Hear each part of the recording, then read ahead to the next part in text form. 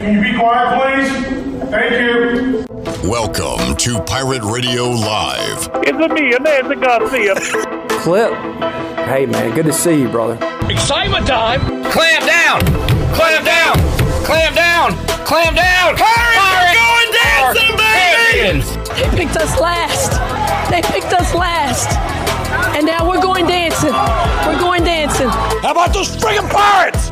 Now live from the Pirate Radio studios in the heart of the Pirate Nation, here is your host, Clip Brock. All right, welcome in to a Free Beer Friday edition of Pirate Radio Live. Clip Brock here inside the Pirate Radio studios. Not a great day outside the Pirate Radio studios. A little chilly, a little rainy, but the good news is you don't need to be outside to listen to this program, and you can have fun with us on this Friday for the next 3 hours right here on Pirate Radio 92.7 FM in Greenville, 104.1 in Washington. You can find us on 1250, 930, online, pr927fm.com, and watch the show on Facebook Live and YouTube. We love your interaction, and we hope to get a lot of that today right here on the show. Coming up on Pirate Radio Live, you will hear from Brian North, WCTI 12. We'll talk about everything going on here locally and beyond as he will get you ready for a busy sports weekend. North joins us coming up in about 20 minutes or so. And hour number 2, Tony Dunn, C3 Podcast, will join us. We'll look around what's going on, news and notes in the NFL. Also talk about the Canes marathon game last night where they lost in game 1 of the Eastern Conference Final to the Panthers. More on that one in just a moment, but Tony Dunn will join us coming up an hour from now. Patrick Mason also at the tail end of hour number 2, right before the Pirates and Bulls get underway. We will have a preview with Patrick Mason. We missed his pick to click before this series began, but we'll talk about that and who he thinks will stand out these last 2 games of the series with South Florida. Big news on ECU baseball that we'll get to in just a moment. And Mark Greenhalgh, Golf Shop Radio Show, will join us hour number 3. We'll talk PGA Championship. We're following that right now. We'll give you a Buccaneer Music Hall leaderboard update in mere moments. Morgan Ahlers also on the show in hour number 3. We'll get an update on Holton, talk some Pirate football and more with DJ Captain Morgan coming up at 5 o'clock. So we are packed, ready to go, and glad to have you alongside as well. Shirley Rhodes is here, Chandler Honeycutt as well. Clip Rock inside the Pirate Radio studios on a Friday edition of Pirate Radio Live. And man, where to begin? I'll tell you what, since it's going on right now, I'll go ahead and give you a Buccaneer Music Hall leaderboard update presented by Dub Buck. And Harold Varner III not off to the best start on his Friday round 2 of the PGA Championship up in New York. He is +2 for the day, +2 for the tournament. Good news is the projected cut right now is +5. So as far as the cut line goes, he's still pretty safe there, but as far as the leader goes, falling further and further behind as Scotty Scheffler is 5 under par and in the lead, 1 shot ahead of Corey Connors and 1 shot ahead of Bryson DeChambeau there for second place in the PGA Championship. So we'll keep an eye on HV3. Maybe he can make a move back towards the top of the leaderboard as he was even for round 1 Thursday, but +2 through 7 holes today, Friday, round 2 of the PGA Championship. All right, we've got some folks checking in on Facebook Live and YouTube. Love to see that. We will chat with you throughout today's program, including we got a lot of Facebook comments, which means Steve Hill is on one on a Friday. Shirley, let's go and get the show started, and we'll see what clips you have. If you don't have them, we'll do them ourselves. Let me welcome Chandler Honeycutt in so he can speak if he needs to speak as well. Hello, Chandler. Hey, Clipper. Nice shirt. You like you're ready for a a Pirate Club event, maybe a golf outing. Maybe like an Armada. Yeah, you're ready to speak at the next Pirate Armada? Yeah. Shirley with the cool Pirate Vibes Only shirt. I'm rocking the Braves World Championship shirt from a couple years ago. Steve Hill says, Clippo! Clipper! Go Gator! Go Gator! Burgley, the Burgley. 2 little butt cheeks. It's 2 little butt cheeks. I want me some glory hole. I want me some glory hole. Swinging dingers. Swinging dingers? I'm a former long snapper. last year. I'm a former long snapper. So. Ric Flair, woo! Oh, crap. Crap, my guy. Crap. My guy. All right. And that's all we got. All right, good job, Shirley. Way to get through that.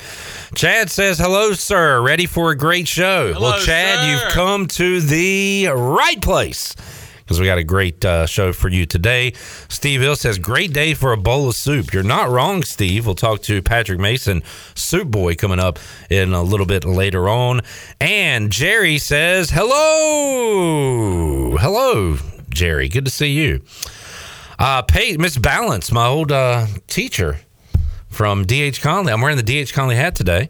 Paige says, hey, Clip, a beautiful day to be a pirate. That it is. Always a beautiful day to be a pirate.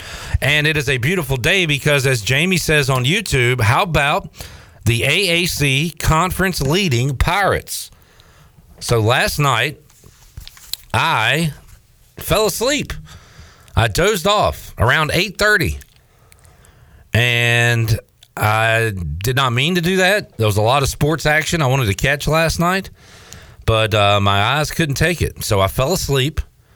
I woke up, looked at my phone. It was 1:40 in the a.m., and I was like, oh, man, it's an exciting feeling but a scary feeling when you don't know what happened that night in the world of sports and you got to catch yourself up. So I did a Pirate check, Pirates win. I did a Cougars check, Cougars lose. Yeah, that's what we like to hear. I did an NBA check. Nuggets 2-0 series lead. I scrolled down to do a Hurricanes check. I think they were up 1-0 the last time I saw it when I went to sleep, something like that. And it said 2-2, and there was a time as if they were still playing. And I'm like, this has got to be a mistake. So I turned it on. Sure enough, they're still playing. And I watched it until they lost just before heading into OT number 5. More on that in a moment. But I was glad to awake to see the Pirates had taken care of business against South Florida. And Cincinnati, my second favorite college baseball team, knocked off Houston. We got to send Cincinnati. We got to give them their flowers. An edible arrangement, or as Chandler would say, we got to give them their flowers. Not only did they give us 6 wins this year, they also helped us out by knocking off Houston last night.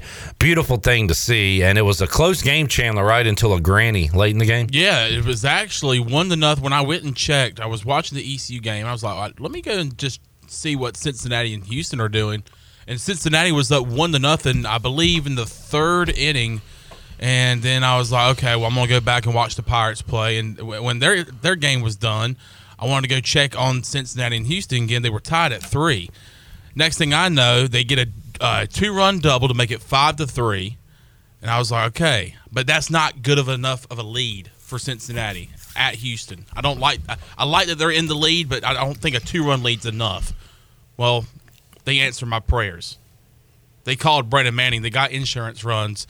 They hit a grand slam. It was the guy that hit one against us, I believe. He's got a big leg kick. His stance is kind of very wide. They call him Big Leg. Big Leg. They call him Big Leg. And he hit a moonshot, and that gave Cincinnati a 9-3 lead.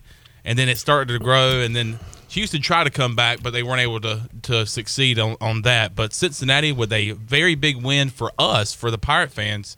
And now we stand alone in the American Athletic Conference. Meet the new boss, same as the old boss, East Carolina, in first place in the American with 2 games left to play. And they'll get underway less than 2 hours from now, game 2 of that series. We had another schedule change, and maybe y'all can help me out with this one since I screwed up the schedule change yesterday. But East Carolina and South Florida will play the series finale coming up early, bright and early, Saturday morning, 10:30 a.m. start time for that one. So they'll start at 10:30 coming up on Saturday, ECU and USF. And then after that, it's off to the AAC tournament in Clearwater, action beginning Tuesday in that. All right, so, yeah, Cincinnati getting the job done against Houston, East Carolina doing their part against South Florida, and the Pirates had to rally to do it. as South Florida got out early, but the Pirates were able to win really the last 8 innings of the game and do a great job in doing so. And your guy, Chandler, Danny freaking Beal, 6 1/3, 3 hits, no runs, 6 Ks, 1 walk. A masterful performance. 78 pitches. That's got to be a career high in pitches for Danny Beal, easily. And just what an effort for him. We have seen Wyatt Lunsford Schenkman do this. Go to distance in between games, yes. We have seen, Carter Spivey's done it out of the bullpen, of course. There have been others, but we've seen this multiple times this year, I feel like, from Danny Beal, where he's come in and just has gone the distance as far as he can and has just been absolutely dominant and getting people out quick. Not just getting people out, but getting them out quick, getting out in front of the count. And he's just been very, very good for ECU and coming in and limiting damage this year, and he did so last night. Amazing work from Danny Beal, who I'm going to say will get the day off today. After 78 pitches. Hey, just let him hang out by the pool. Yeah, give him a pool day. Let him join Denny Hoover at the pool. Yeah, we saw Big Hoove, Papa Hoove, with a great tweet earlier with the Pirate Radio hat out by the pool. Much better weather they're having there in Florida than we're having today. Absolutely. In eastern North Carolina. Big offensive days from Carter Cunningham. A 3-hit day for Carter. Had 2 runs, 2 RBIs in the game. 2 hits from Moylan. Josh Moylan is heating up, as somebody said he would. We'll get to that in a moment. Joey Barini, 2 hits for the Pirates as well. Let's hear one of Josh Moylan's doubles, Shirley, as called by Jim Lauk, our old friend from USF. Moylan shopping at the gap here. 3-2 on the way to Moylan. Driven into the gap in left center field. That's going to roll all the way to the warning track. Coming in to score is Cunningham. Moylan will pull up with a double. Josh Moylan is heating up, getting hot, just as somebody said he would. Let's go back to last Thursday's Pirate Radio Live. Maybe a bad time to bring this up, or maybe a great time. Get in while the getting is low, while the stock is low. I feel like Josh Moylan might be ready to go on a tear, because when he gets out and hits the ball, he is hitting it with some pretty good contact right now. Now, he had 3 strikeouts yesterday, so you might be saying, why do you think Josh Moylan's going to heat up? When he's connecting, it happened at Cincinnati. It happened at least once, maybe twice yesterday, where he made some good contact on it, just didn't go his way. I see some gappers and some homers. We always have a guy, Brandon, at the end of the year, whether it be Bryson Worrell last year. Yeah, Worrell. It was Jake Washer. Yeah, previous. Yeah, conference tournament, regional, beyond. They just go on a streak. Somebody's going to do it for ECU this year. Why not? I think.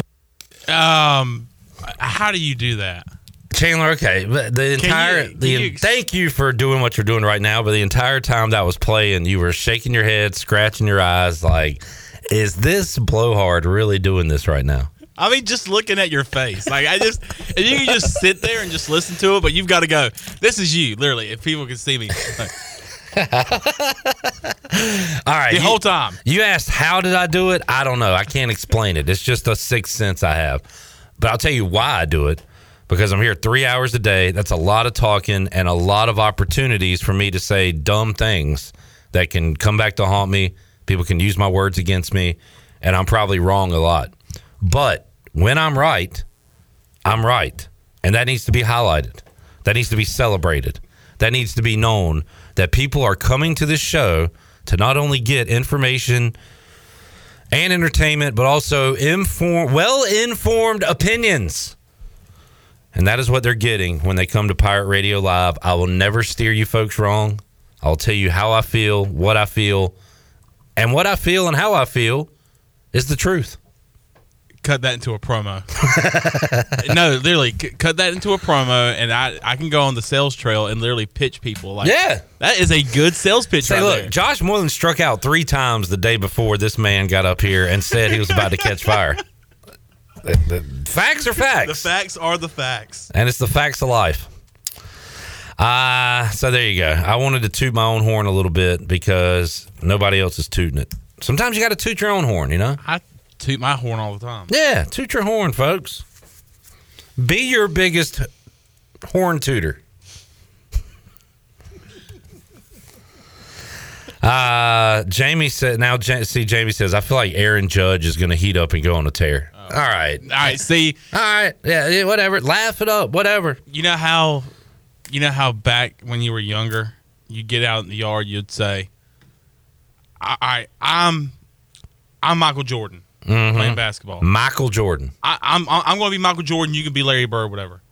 People are at their house right now saying, all right, I'm going to be Clip Brock. And they're trying to do exactly what you did with the Moreland take. Mm-hmm. And it's not going to work, folks. Don't sit there at home and make yourself look dumb. Because it takes a special talent. You don't just say it. Like Kaz said, nice call, speak it into existence. You're not really speaking anything into existence. It's a feeling. It's not just words. Yeah. I wasn't even really speaking last Thursday. It was the words were coming out. You were actually like blacked out when you were saying right. Stuff. I was sitting here mouth agape. And the words were shooting out from my insides. From your innards. From my innards. I can't control it. And somebody said, speak it. Jamie says, now say the same thing for JJC. I can't. No. I can't do that. He doesn't have that feeling. No, I don't have that feeling right now. If I do, you'll be the first to know. Adam says, just like sleep, food, and water, I can't survive without my PRL. Adam, that is A, awesome, and B, very sad and scary. It's sickening. Because if what if something happens here, I would feel awful if we caused your death. Do know that we have a best of coming up next Friday, so I hope you can survive that. Now, here's the good news. We got, good grief, hundreds of hours of archived content throughout the years. And now, you know, that we've been on YouTube and you can go back on Facebook and you can download, do whatever. So, Adam, I'm going to say you'll be able to survive off Pirate Radio Live at least for another 15 to 20 years. So, enjoy your life. Live like you were dying, as Tim McGraw said. Live like you were dying. Jerry said, clip for president. I don't know if I'm ready for that. Can I be the VP? I don't meet the requirements to be a president in this day and age. And by that, I mean I'm not 87 years old.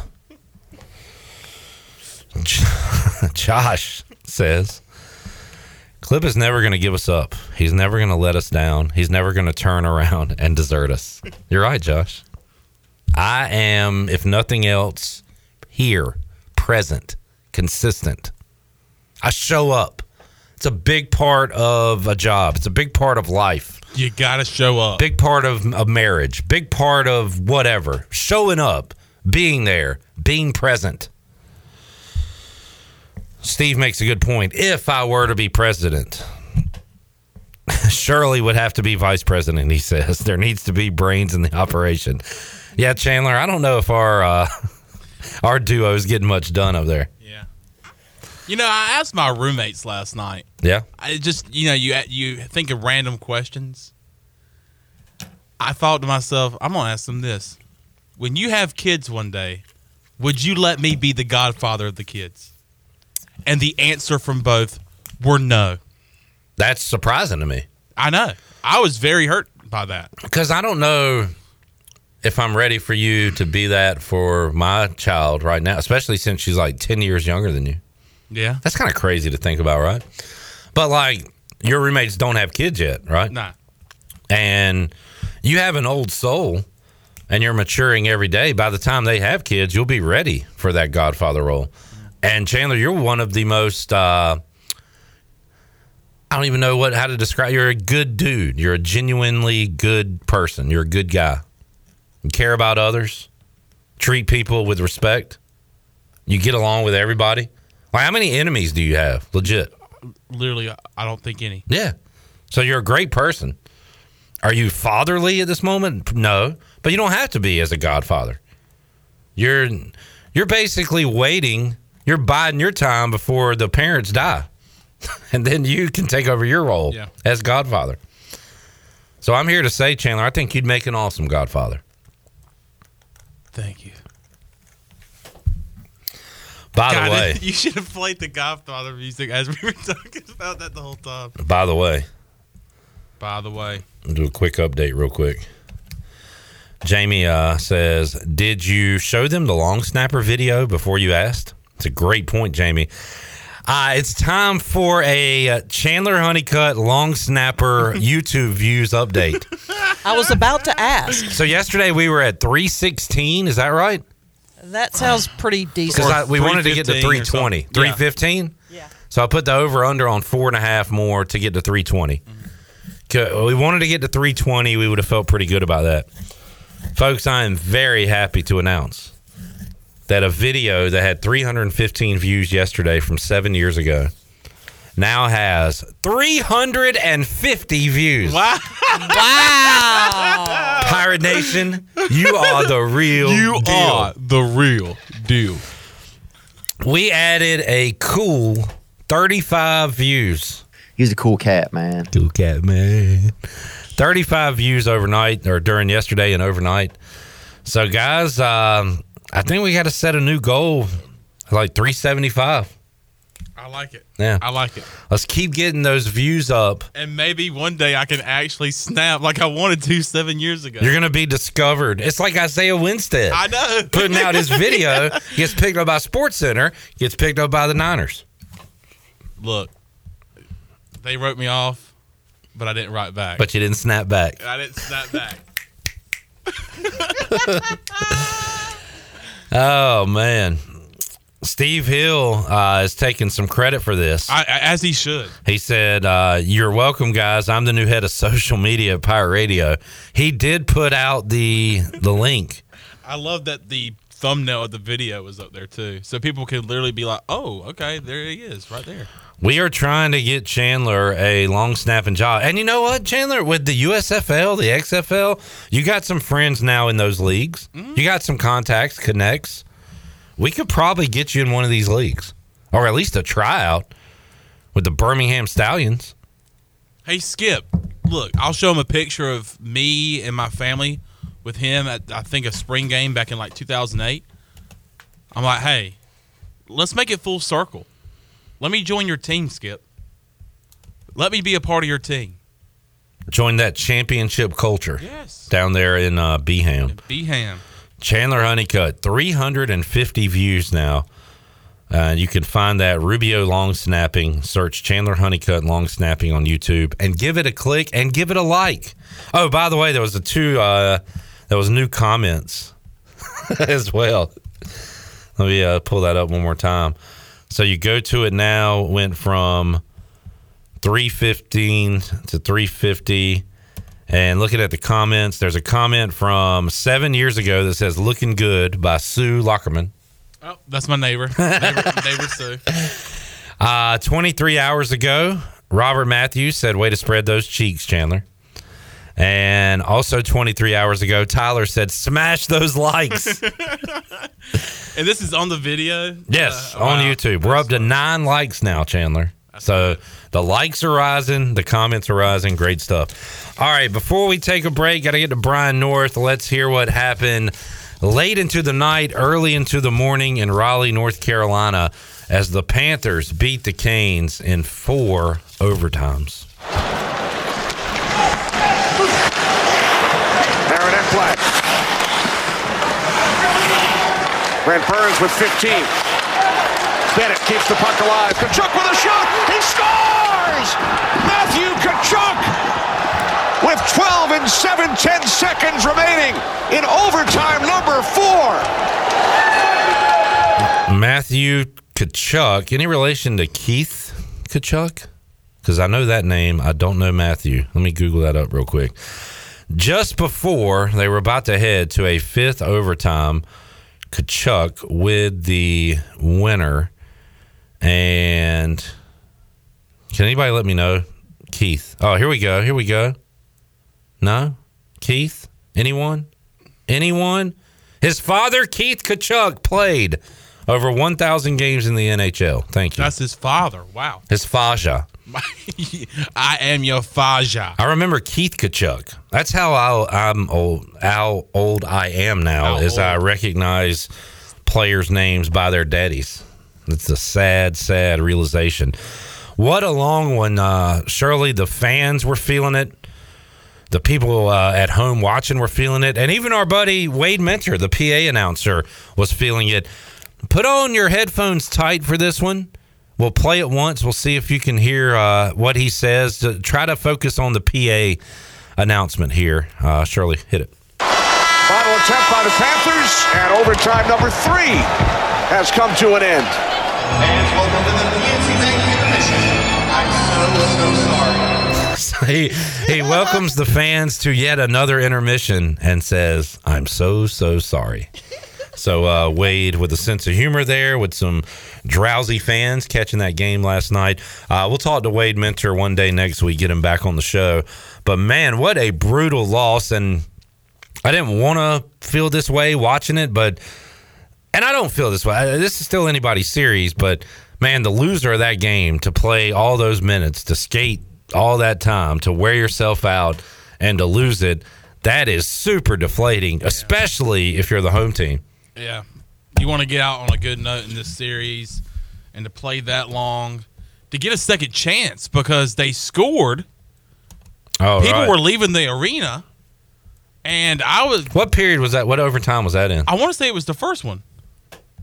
Maybe the second one. I'm not sure. I was snoozing. But I thought the game was over. Of course, I don't know all that much about hockey, but when they scored, they celebrated. I thought it was over. People are leaving the arena. Then, thank gosh I didn't change the channel, because then they show the referees with headsets on. I'm like, I see this all the time with ECU baseball. I see it all the time in really every sport. They've got reviews. So I was like, wait a minute. Can they stop this? Can they take away the goal? And do we play on? And sure enough, they did. So I was like, that's awesome. Now the Canes can maybe take this as an advantage and bounce back and get a win at home. But they go 4 overtimes, and to lose the way they did is just, it stinks. And you want to be able to get out of Raleigh with a 2-0 lead, and now they're going to have to try to tie it up. Yeah, got to be 1-1. Boy, this is what the Panthers do, though. They've been doing it all playoffs, and hats off to them for winning last night in the marathon game, longest game in Hurricanes playoff history. We'll talk about that more with North here in a moment.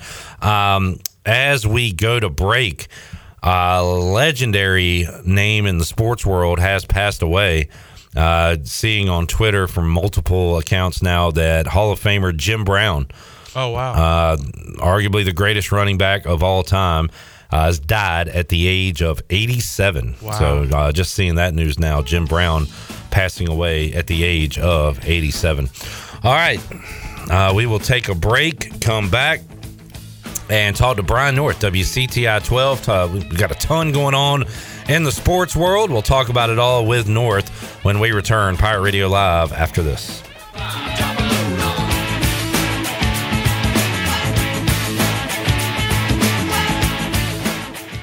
This is the story of a girl who cried a river and drowned the whole world. Why she looks so sad in photographs, I absolutely love her when she smiles. You're listening to Hour 1 of Pirate Radio Live. This hour is brought to you by Pirate Water. Get ready to party, pirates. Go to drinkpiratewater.com to find your new treasure. 21 and older only. Pirate Water. Why be yourself when you can be a pirate? Now, back to the show. Welcome back. Vacation spots are right here in our very own backyard. You can take a trip to a state park and enjoy traditional camping, RV space, and also air-conditioned cabins that can be rented with Wi-Fi. If you're by a lake, be sure to check out the opportunities to rent a canoe or kayak and get out on the water. Your next adventure is right around the corner. For more information, visit ncparks.gov. Now let's head back into PRL. Here's Cliff. All right, Shirley, new leader in New York is Corey Connors. As Scotty Scheffler bogey, so Connors at 5 under par, the leader in New York at the PGA Championship. Harold Varner III still at +2 as got his round off to a bad start. and has stuck at +2 through his first 8 holes through 8 on 9. We'll keep you updated on the Buccaneer Music Hall leaderboard presented by The Buck. The Buck. Pike, our buddy Pike, who saw earlier this week, dropped off some donuts for us. That was nice of you, Chad Pike. Said, I am not a hockey fan. The overtime periods allowed an ex-girlfriend time to text me while her Yankee husband was watching the match on TV. Wow. First of all, you calling a hockey game a match tells me you're not a hockey guy. But I feel like we need to dive more into this. So why is your ex-girlfriend texting you while her current husband is watching hockey? What were y'all texting about? Is this something nefarious going on? Are y'all still friends? She say, I miss you? Yeah, like what was you up? Sup? What was going on there, Pike? Something must have reminded her of you and she said, I need to text him. Yeah. I need to text him. Or is like an old flame rekindling here? Like, what's going on, Pike? I need to hear more about this. I can see the flame from here. This could be a huge part of the remainder of our show. And how's your love life going currently, Pike? You got a new girl in your life? Let's talk about it. We're your friends here at Pirate Radio. Does she know that your ex-girlfriend's texting you? Yeah. Does the husband know your ex-girlfriend is texting you while he watches hockey after midnight? A lot of questions right now. Then we got to get to the bottom of it here on Pirate Radio Live. If you have things you would like to talk about in your love life, please let us know. And we'll guide you along the best we know how. But we'll sidebar from that real quick and talk sports as we do here on Pirate Radio Live with Brian North, who joins us on the Pirate Radio Live line to get you ready for your sports weekend. North, how you doing today, man? I'm tired. I'm tired, Clip. I'm tired. Well, there's a lot of tired folks, maybe for not the same reason you are, folks that stayed up to watch the entire Hurricanes game last night as they lose it in 4 overtimes to Florida 3-2. And, Brian, I fell asleep last night. I dozed off at 8:30, didn't plan to. Woke up at 1:40 and did my score app update and to see what happened. I had to check in with ECU baseball, make sure they closed it out their win, which they did. I saw that the Nuggets won game 2 of their series, and I went down to the Canes and it said they were still playing. I was like, this has to be a mistake. I flipped on the television, and sure enough, they were out there on the ice, and I ended up watching the end of it. But man, I don't know. There's a lot of hockey left and all that, but that's a brutal loss when you play that long and you lose at home. And the Panthers with a big 1-0 series lead now. Yeah, and you if you're Hurricanes, obviously you're exhausted, and you hope that one loss doesn't turn into 4. Right? We've seen that before. The only saving grace for the Hurricanes is Game 2 is in Raleigh, and you think Florida may have the natural letdown if they're tired as well because they played the same amount of minutes. And they'll have the natural letdown of, okay, we got 1 on the road, so we're happy with that. And so if you're Carolina, you hope you have enough legs to get out to an easy lead and then kind of coast and then maybe get back on that. But no, you got to be real careful of the mental fatigue of losing a game like that that doesn't turn into 2 or 3 losses right away. You lose Saturday, Yeah.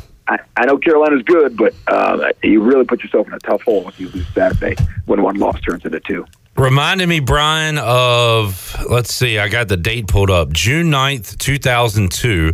Yep. So this was pre-Pirate Radio, but I was working at the time for WGHB 1250, a radio station, and it was in Farmville. And at that time, I was mostly a board op and running games. I remember I had to run some ACC tournament games. There was some baseball games in there, but also Hurricanes games. So I was running the board for the game that went into 3 overtimes against the Red Wings.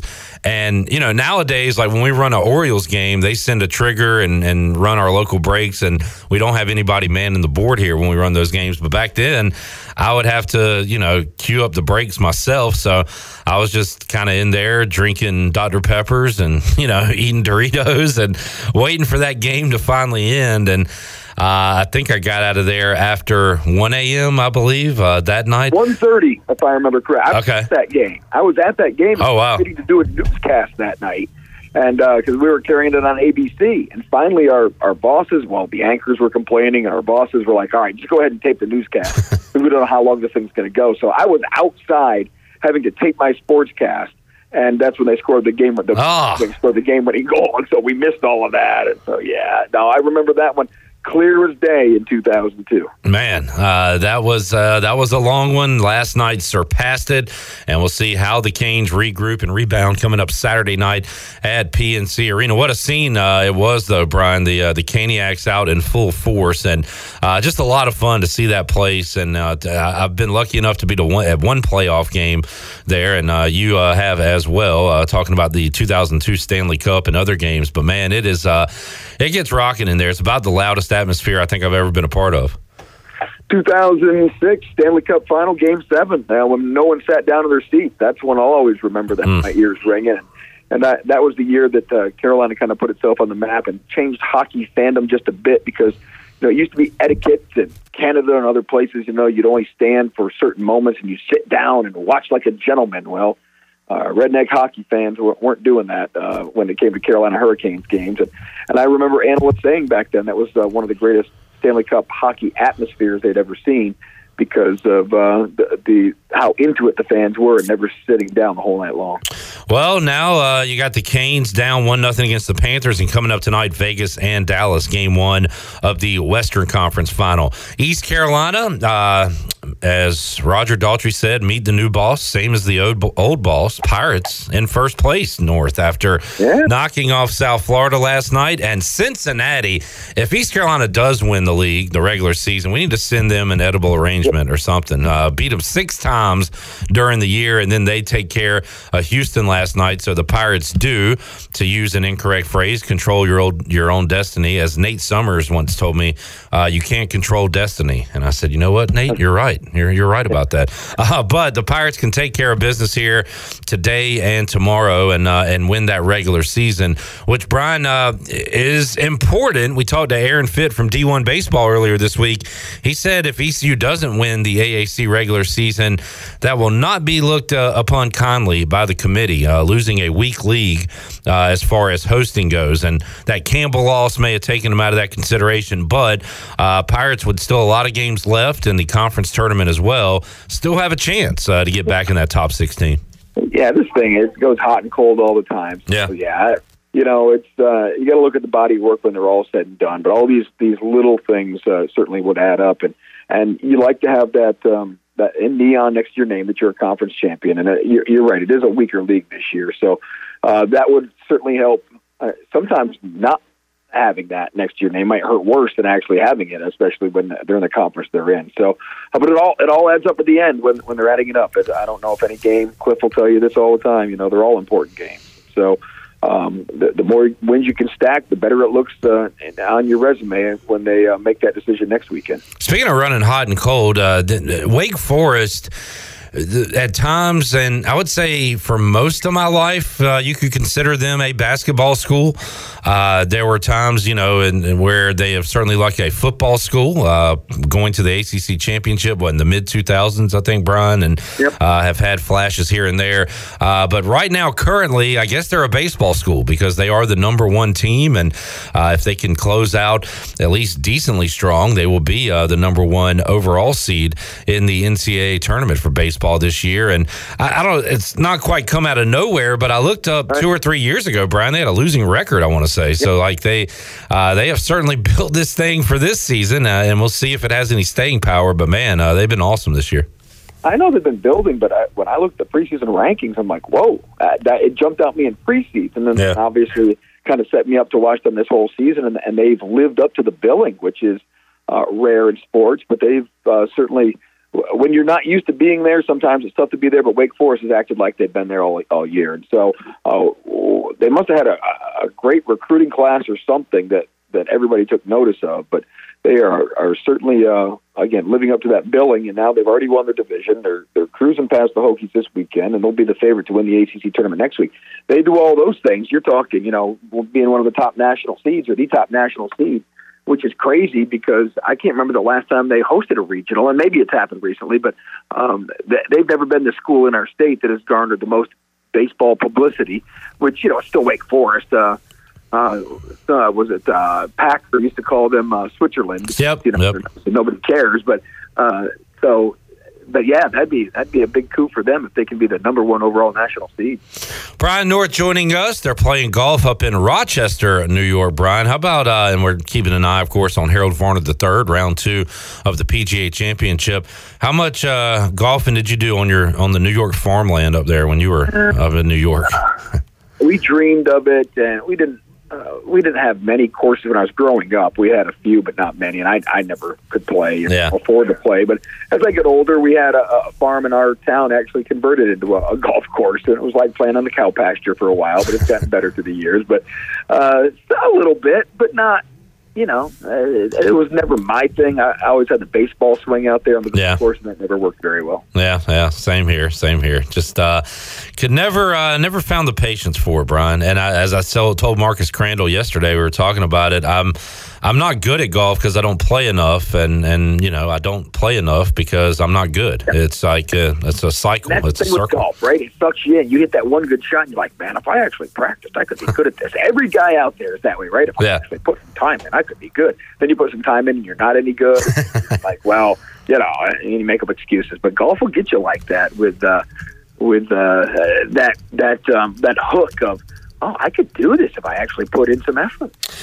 Brian, we talked about you going to Stanley Cup finals and things like that. How about have you ever been to North Wilkesboro to catch a race in your life? No. And the last race there was 96, and I was in television, but not in North Carolina. I was working in Harrisonburg, Virginia. So I remember watching the races on TV at North Wilkesboro, but I've never been to a race there myself. So it's been quite a long time, but it's been really neat to see that resurrection and transformation here over the last couple months, and culminates this weekend. Yeah, and Brian, do you think is this a bit of a one-off, or I don't know? Hasn't Dale Jr. been kind of involved in trying to restore old tracks and things like that? Do you think this could be something we see more of down the road with old tracks?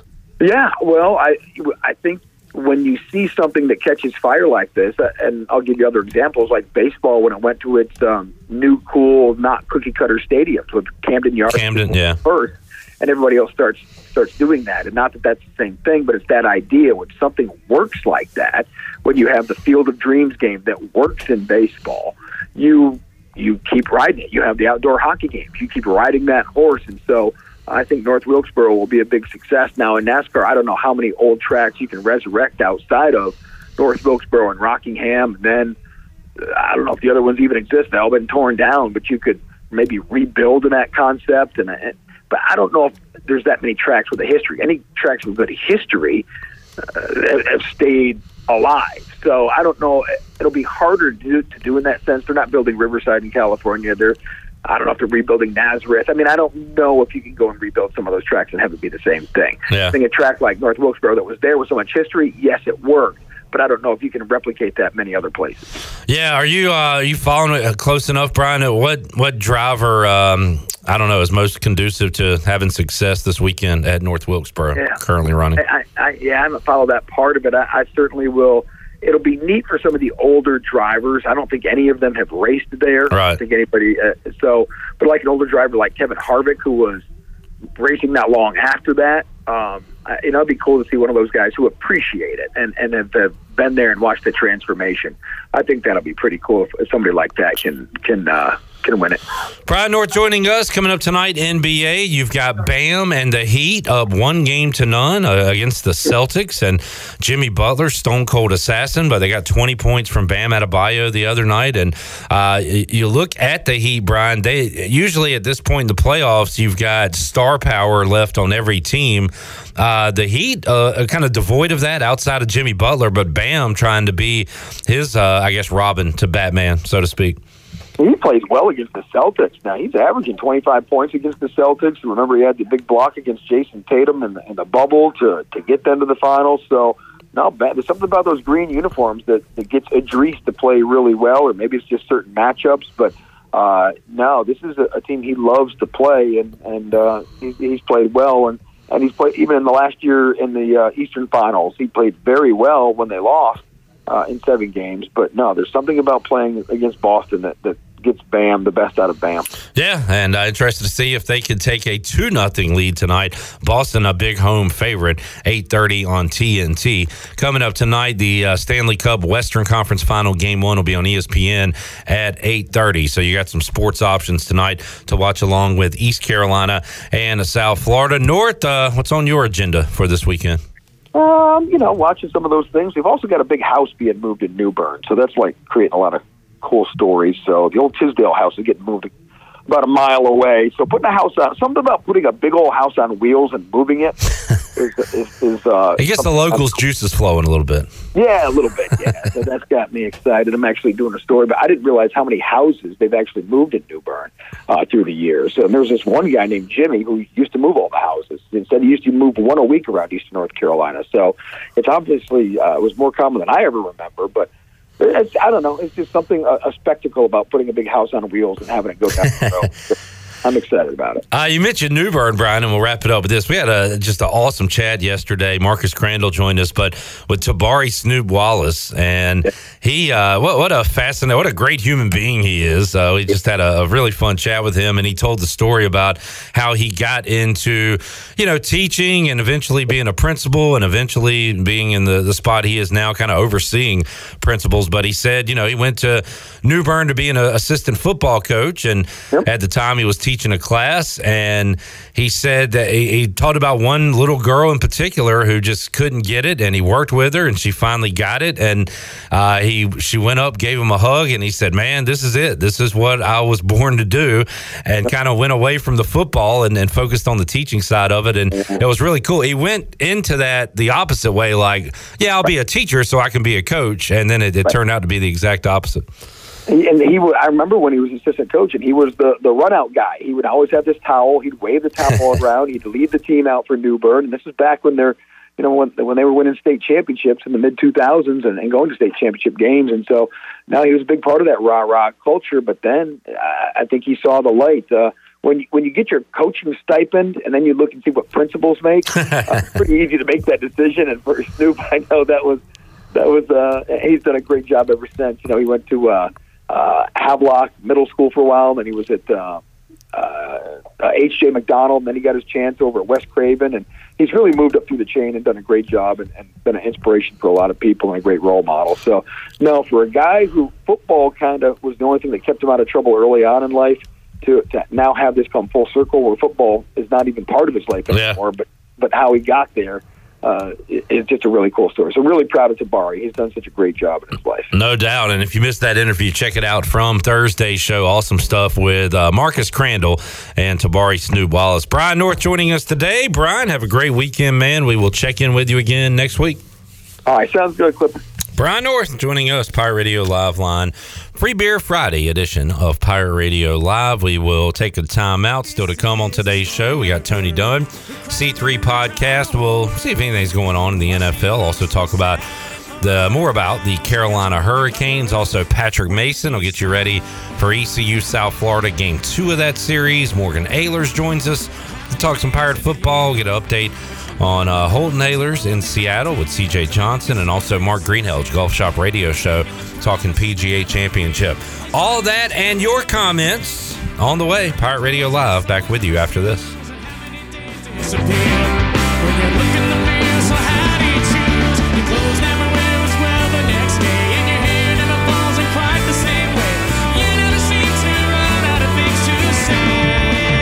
This is the story of a girl.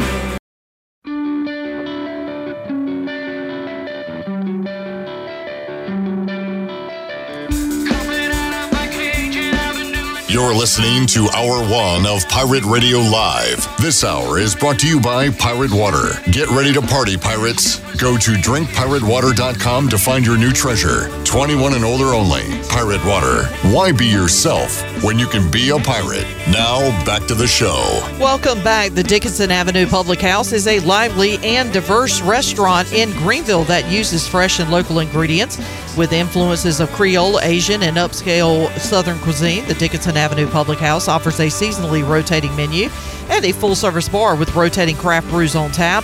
Come to the intersection of 8th and Dickinson and enjoy Dollar Oysters Tuesday through Thursday from 5:30 to 7. For more details, check out daphouse.nc.com. Now let's head back into PRL. Here's Clip Brock. All right, wrapping up hour number 1 of Pirate Radio Live. As we look at our Flight by Yingling ECU report, Pirates and Bulls going to go at it just over an hour from now down in Tampa, Florida, and they will play, in case you missed it, tomorrow's game, Saturday's game, coming up 10:30 a.m. So they're doing all they can to get these games in. The Pirates need to get them in, and they need to get wins so they can be, once again, the regular season AAC champion. We'll preview Game 2. Looks like Josh Groves on the mound tonight for the Pirates as they take on the Bulls, coming off just an awesome performance by Danny Beal on the mound. And you had some hitting heroes as there, Josh Moylan, Carter Cunningham in the win last night over the Bulls. Chandler, I tweeted this out earlier today. Did you see what I tweeted out earlier today? I hope you didn't. I don't think so. All right, good. What Los Angeles Lakers starter, dang it, you did see it. Yeah. Has played in Minges Coliseum in 18? I guess I got to look up my own tweet. I tell you what I didn't look up, though. I didn't look up where he went to school. Oh, okay. Here we go. What current L.A. Lakers starter had 5 points against East Carolina in Minges Coliseum in 2018? And the answer is? Was it non-con or was it conference? First of all, who's the answer? Oh, Austin Reeves. Austin Reeves is correct. You're asking me, was it non-con or con? Non-con or con? It was con. Con, huh? Mm-hmm. And the Pirates lost by 25. Was it Houston? It was not Cincy Houston. Neither one of them. Was it Wichita State? It was. So Austin Reeves, I guess, transferred from Wichita State to Oklahoma, I believe. But Austin Reeves played 17 minutes in that game, scored 5 points, as Wichita absolutely rolled the Pirates that night in the Minges. Yeah, I did see that tweet. I thought that was interesting. I actually saw your tweet. I saw you had comments, and I knew the answers had to have been there, and I tried to guess, and I just couldn't think of who it was. And then when I saw that somebody said Austin Reeves and you gave them the check emoji, I was like, man, I guess I couldn't think of anybody else but Austin Reeves. But, man, I didn't know he played against the Pirates. I was watching Pick Central earlier today, and they mentioned he had gone to Wichita State, and I thought to myself, did we ever see him here in Minges? So I looked it up, and sure enough, he played in Minges at least one time, 2018. He had 22 points, by the way, last night in the Lakers' Game 2 loss. So he has turned into quite a player for L.A. Goes from scoring 5 points in Minges to scoring 22 points in Ball Arena. In the Western Conference Finals. Yeah. Not bad. Not a bad career path from him. All right, so by the way, the Lakers did lose that game, so they are down 2-0. We will talk more about the Hurricanes' loss and some NFL with Tony Dunn, C3 Podcast. He joins us here on Pirate Radio Live. We'll talk about the passing of Jim Brown, and Chandler, start thinking about this. We'll talk about some of the... First of all, can you name the best running back you've watched play in the NFL with your own eyes? And we'll talk about some of our favorite running backs as Jim Brown passes away today at the age of 87. We'll take a break, come back, more to go. PRL Hour 2 on the way after this.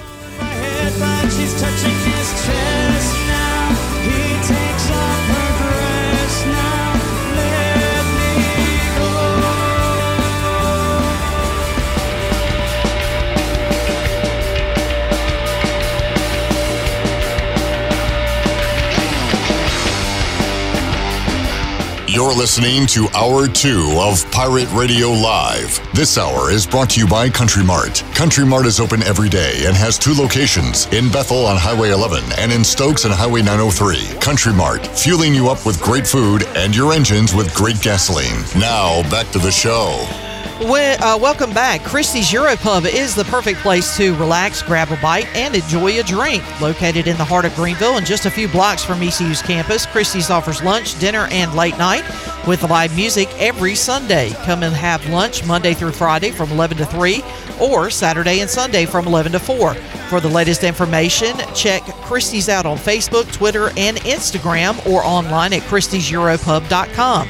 Scratch cooking takes time, so relax and enjoy a pint today at Christie's Europub. Now let's head back in to PRL. Here's Clip.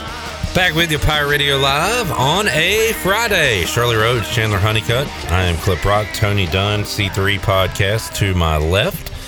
And we welcome all of our radio listeners, of course, along with our Facebook and YouTube group, including Randolph, who's in.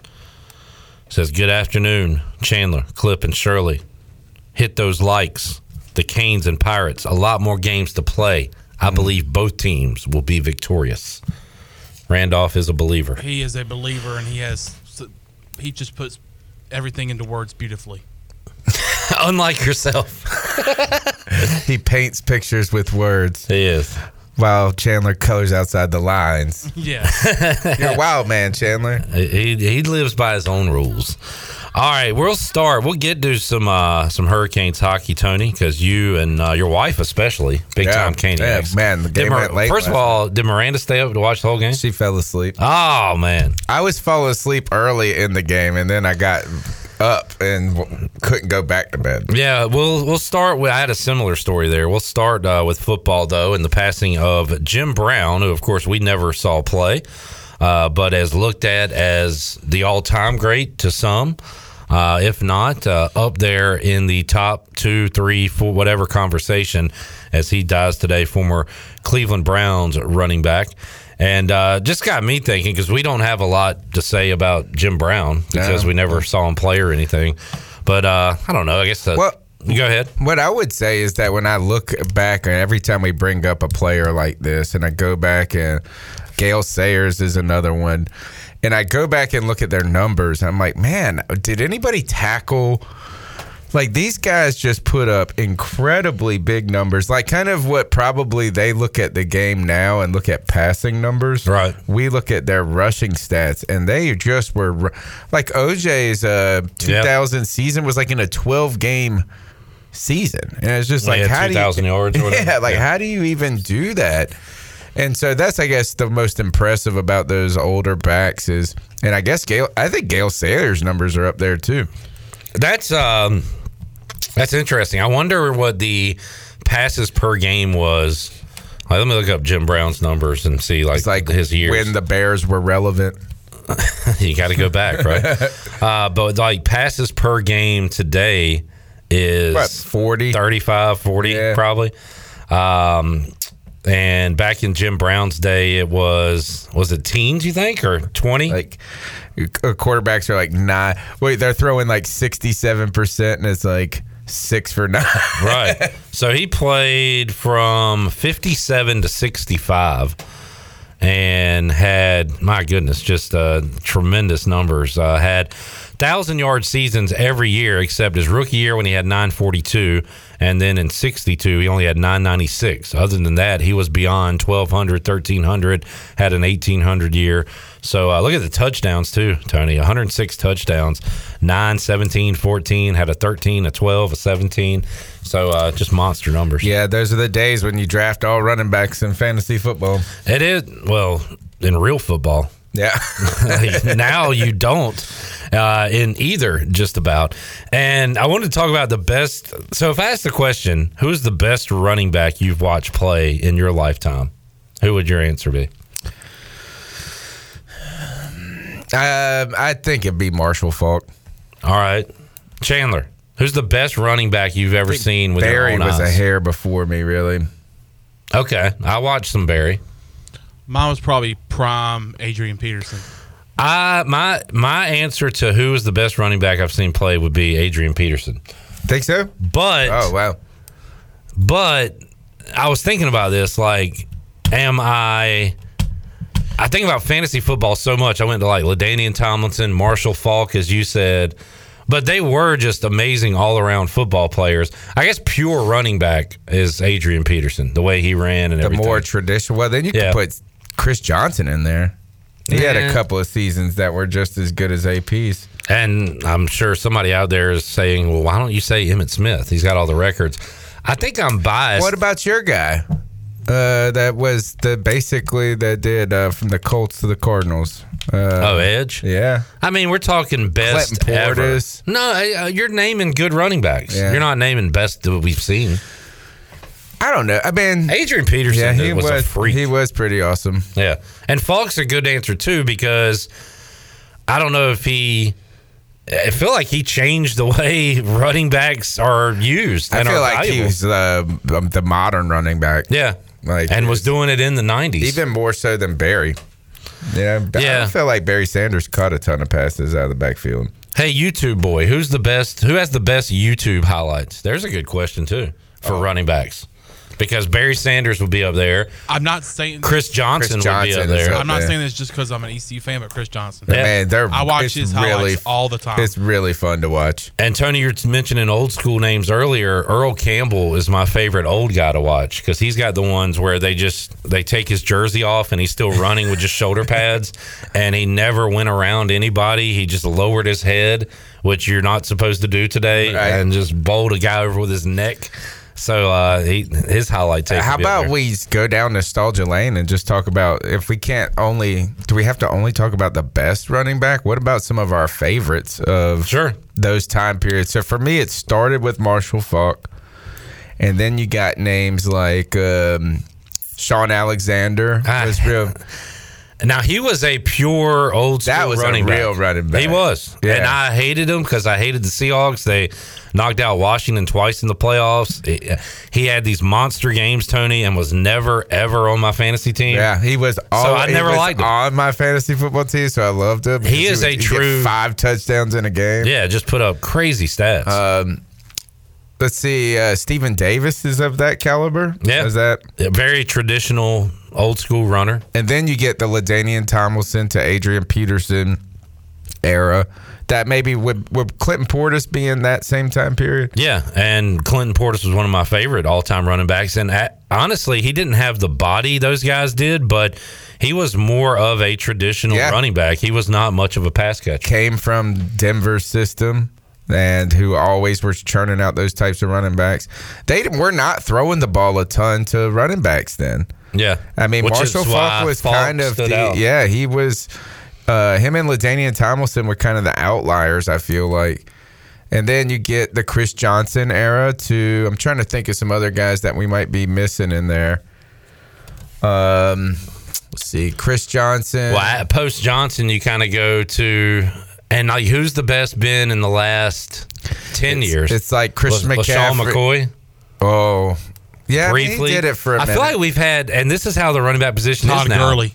It's like flashing the pans almost, where shorter careers. You get Gurley, Jamal Charles, Priest Holmes, which was going back now. But Devontae guys, Freeman was Larry Johnson had a 2-year run. Yeah, they're very, very brief runs now at running backs of guys who put up monster years. There's who else? I'm trying to think of who are some of those. David Johnson, I thought was going to be the next Hall of Fame running back. Not one season. And he had really 1 year and got hurt, and that was it. Like David Johnson, it was amazing. The most consistent running back since like, or Marshawn Lynch. He's probably been the last one. But the most consistent has probably been a guy from Tennessee. Oh, Derrick Henry, sure. And he is he's a modern throwback running back. He is old school. But he can still, I mean, I know they don't work him into the passing game, but he can catch the ball and run with it. Yeah. You know, it's not like he's running routes. He's freakish. In fact, I don't know if he goes 4 or 5 more years, which seems like is going to be impossible. Like he could surpass Adrian Peterson in my pick for best running back. He's going to be one of those guys, I think, that never gets the credit that he probably is due. I don't know. I think it's because he's so big, you just expect him to do it. You think he's a Hall of Famer already? I think so. Wow. Let me look at all-time leading rushers and see where he is on the list. There's a guy, Tony, that I had a trivia question the other night, Frank Gore, Gosh. who just played forever from 2005 to 2020. So Jim Brown, by the way, 11th now all-time. Curtis Martin, underrated running back, too. I think that speaks to how good Jim Brown was. We're talking a guy that played in the 50s that's still top 11. 11, yeah, that tells you how amazing he was. Let's see. Who am I looking for? Derrick Henry. I think it was Eric Dickerson that had the crazy stats. Derrick Henry is number 42. He's got 8,300, so he'll get to 10,000. You look at some of these guys at the 10,000s. Eddie George, Tiki Barber. Man, there's a name, Ricky Waters, man. He might actually. He's underrated. He might be the best running back I've seen play. No, he's not. He was really good. I know he was, but he's not the best we've seen play. He was better than Reggie Bush. He was okay. Yeah, so am I. He was better. So am I. Reggie Bush. Why did you bring up Reggie Bush? Is better. Man, he had a good, solid career. He is better than Sean Alexander. Ricky Waters? Yeah. I don't know. We'd have to ask Seahawks fans because both of them played for Seattle. Oh, Corey Dillon, another running back I liked a lot. Fred Taylor. See, these guys, these are all, I love this era because this is when I was in college playing fantasy football and we were like going through the newspaper and doing it. And it was just the fun where we would grill out and have our fantasy draft. Now we're like, we'll do it online. Do it on text. Yeah. But that was a great era. The 2000s and the 90s was kind of the last era of the every game, every down running back, like Jerome Bettis is an example of that. Steven Jackson, yeah. So we just don't get that anymore. I was looking up, let's see, annual leaders just to see if any like one-year wonders pop out, Tony, from 2000. Ricky Williams could have been one of the best. He had other interests in life. Certainly. He's just ahead of his time, dude. Curtis Martin, you mentioned. MJD. Fun. Everybody loved him. Kind of the small man rooting for him. DeMarco Murray, a great example of a guy who... How is he... Well, wait, he just had one big year? This is annual leaders. Oh, okay. Yeah. Kareem Hunt is one of those guys in the Jamal Charles kind of category who... Kareem Hunt got in trouble, I want to say, after his big year. So nowadays, you just get guys. Now, where does Jonathan Taylor? Where's he going to end up stacking up? The problem is you only get like 4 good years of these guys now, and they kind of fade away. Yeah, and they're not going to give the workload to, they're just not going to be out there every down. And that's just the difference is Marshall Faulk never left the field, ever. Kaz said, would Eric Dickerson be up there? You mentioned him, Tony, and that was a little before our time. But if you look at his numbers, man, they're like Jim Brown numbers. Yeah, like they're insane. He had a 2,000-yard season. Yeah, yeah, like 3 of them. I mean, I don't know if not that many, but it's like when you look at his run, it's wild. Shirley, what do you got? Greatest running backs you've seen actually play in your lifetime. To me, it's Walter Payton and Barry Sanders. See, I missed out on Walter Payton. I did get to see Barry Sanders. But, it's the first time we've mentioned Sweetness's name. Yeah, yeah. Look at that 7-year run there. So, from 83 to... Eric Dickerson hit the league with 1,800 yards. His sophomore season, 2,100 yards. Dropped down to 1,200. What a disappointing year. Back to 1,800. He had a couple 1,000-yard seasons. Then we get another 1,600-yard season, and then you start to see the wear down. And again, that's only he gets a 1,300 yard. But that's it's only a 6-7 yard year run of these running backs before they kind of hit a wall and go out. I know those numbers are wild, though. I saw Jamie, and we think of the Colts and the quarterback run they had with Peyton Manning and Andrew Luck, but Jamie said I was able to watch Falk and Edge, but he says Barry Sanders, Walter Payton were the best I've seen live. He says going by NFL films, it would be Jim Brown. You know what's kind of crazy is the Tennessee Titans have one of the best running back histories in the NFL. I mean, from Eddie George. Let's count the Oilers where they came from, so I can throw in Earl Campbell. Oh wow! So we'll go Earl Campbell, Eddie George, Chris Johnson, CJ 2K, and Derrick Henry. Lindell White. Bishop Sankey. Was Lindell White no, it was a Cadillac. Who was the guy that came? Ronnie, what is this? Ronnie Brown? Yeah, I was a big Ronnie Brown fan. It always hurt. Was it Ronnie Brown and Cadillac that played together at Auburn? Yeah. Jamie says Todd Gurley is an example of how running backs today don't last. I mean, Todd Gurley lasted probably longer than he should in some ways, is with all the knee injuries he had, and it's wild to see how far he fell off out that quickly. Yep. It's kind of almost hard for me to believe that it went down that fast. Was it like the NFC Championship or the Super Bowl where he basically like didn't play because he was like hurt and somebody had taken his spot basically? Oh, it might have been the championship. I remember they like sat him out for a long time in that. Somebody just tweeted something or sent a message that I don't think is true. And somebody pulled a Chandler Honeycutt. What? Jamie says Ronnie Brown passed away not long ago. Oh, that might be a Tony Dunn. I did that with you the other night at trivia because Rob. Who'd you kill? I didn't kill him. He was already dead. Yeah. But Rob Baronis, he's actually passed away.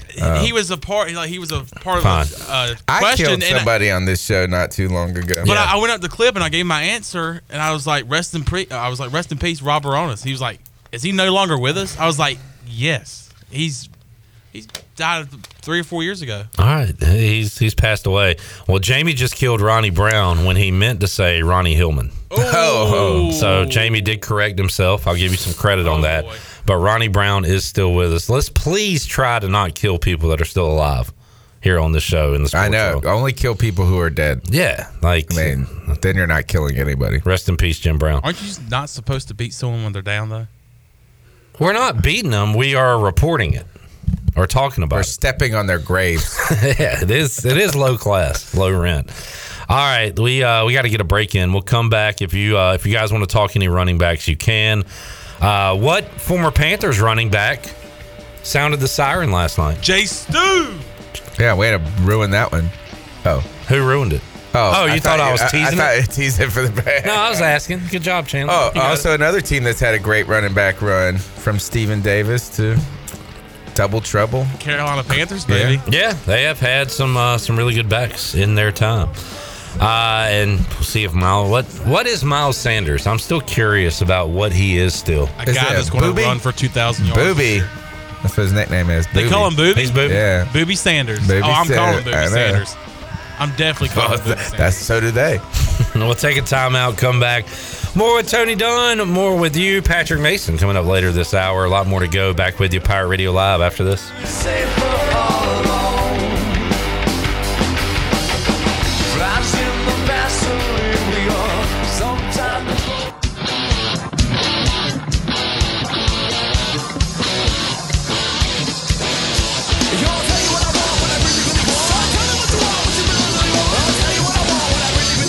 You're listening to Hour 2 of Pirate Radio Live. This hour is brought to you by Country Mart. Country Mart is open every day and has 2 locations, in Bethel on Highway 11 and in Stokes on Highway 903. Country Mart, fueling you up with great food and your engines with great gasoline. Now, back to the show. Welcome back. Do you need custom t-shirts, apparel, or promotional items for your business, organization, or event? We'll keep it local and print it local with University Sportswear. Contact them today at universitysportswearenc.com, the official sportswear provider of Pirate Radio. Now let's head back in to PRL. Here's Clip. Back with you, Pirate Radio Live. Got some other running back names coming in. We've got Bobby on Twitter gave us his top 5. I'm going to say Bobby is a few years older than me. Not much, but a few. Because he goes number 1, Barry Sanders. Number 2, Walter Payton.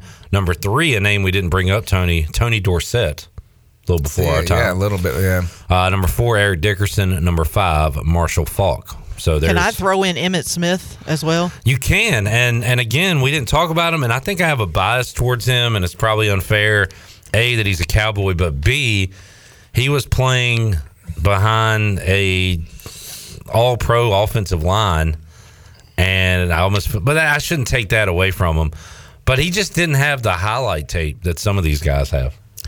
Oh, well, how about, he's got the numbers. He just reeled off 5 or 6 every time. He's got every stat, every number. Touchdown number, probably. Well, and in terms of running backs that I really enjoyed watching play, I can throw the bus in there.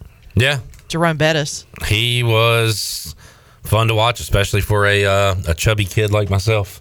I always root for the chubsters. So Jerome Bettis. I'm gonna throw Rumbling, bumbling, stumbling. Yes. Oh absolutely. yeah. Mike Allstott. I'm gonna throw out his backup, Willie Parker. Shout out Clinton. Stand up. Jamie says Marcus Allen. I had another good one texted in. See, this Tony, shows, we left off a name though. Okay, this just shows like when I think we get into sports a lot.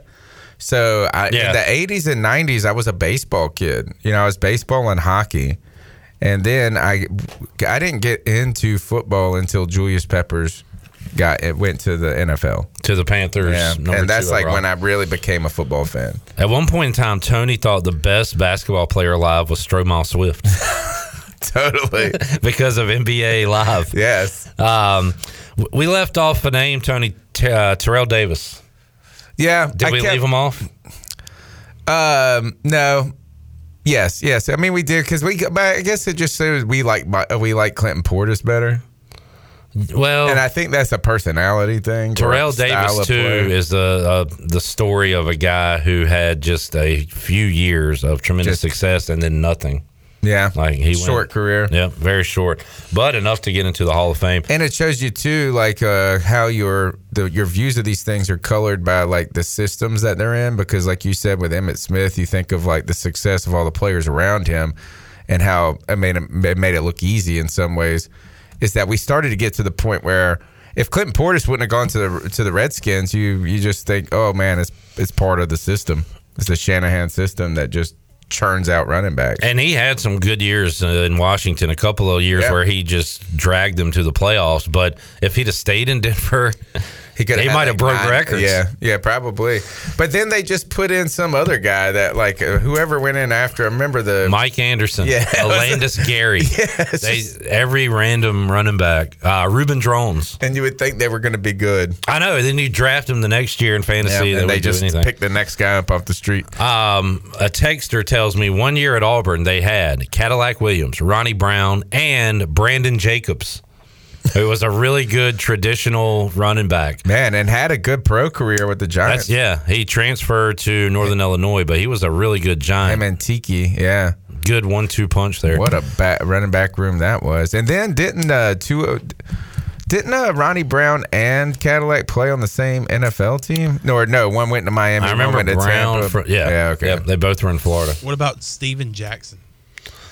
Again, like probably underrated. Totally underrated. I mean, the fact is that they had nothing but him, and that was in St. Louis. Yeah, he is the Rams' all-time leading rusher, and he's like the reason that the Rams aren't in St. Louis anymore. Not him, but he didn't win enough. Like it was just like he ran them out of town. So he was like post Greatest Show on Turf when they had some down years. And it was like 7 straight down years. And he was they got and that was when who was it that ruined actually fixed everything for us because he got $50 million before he even played. What was his?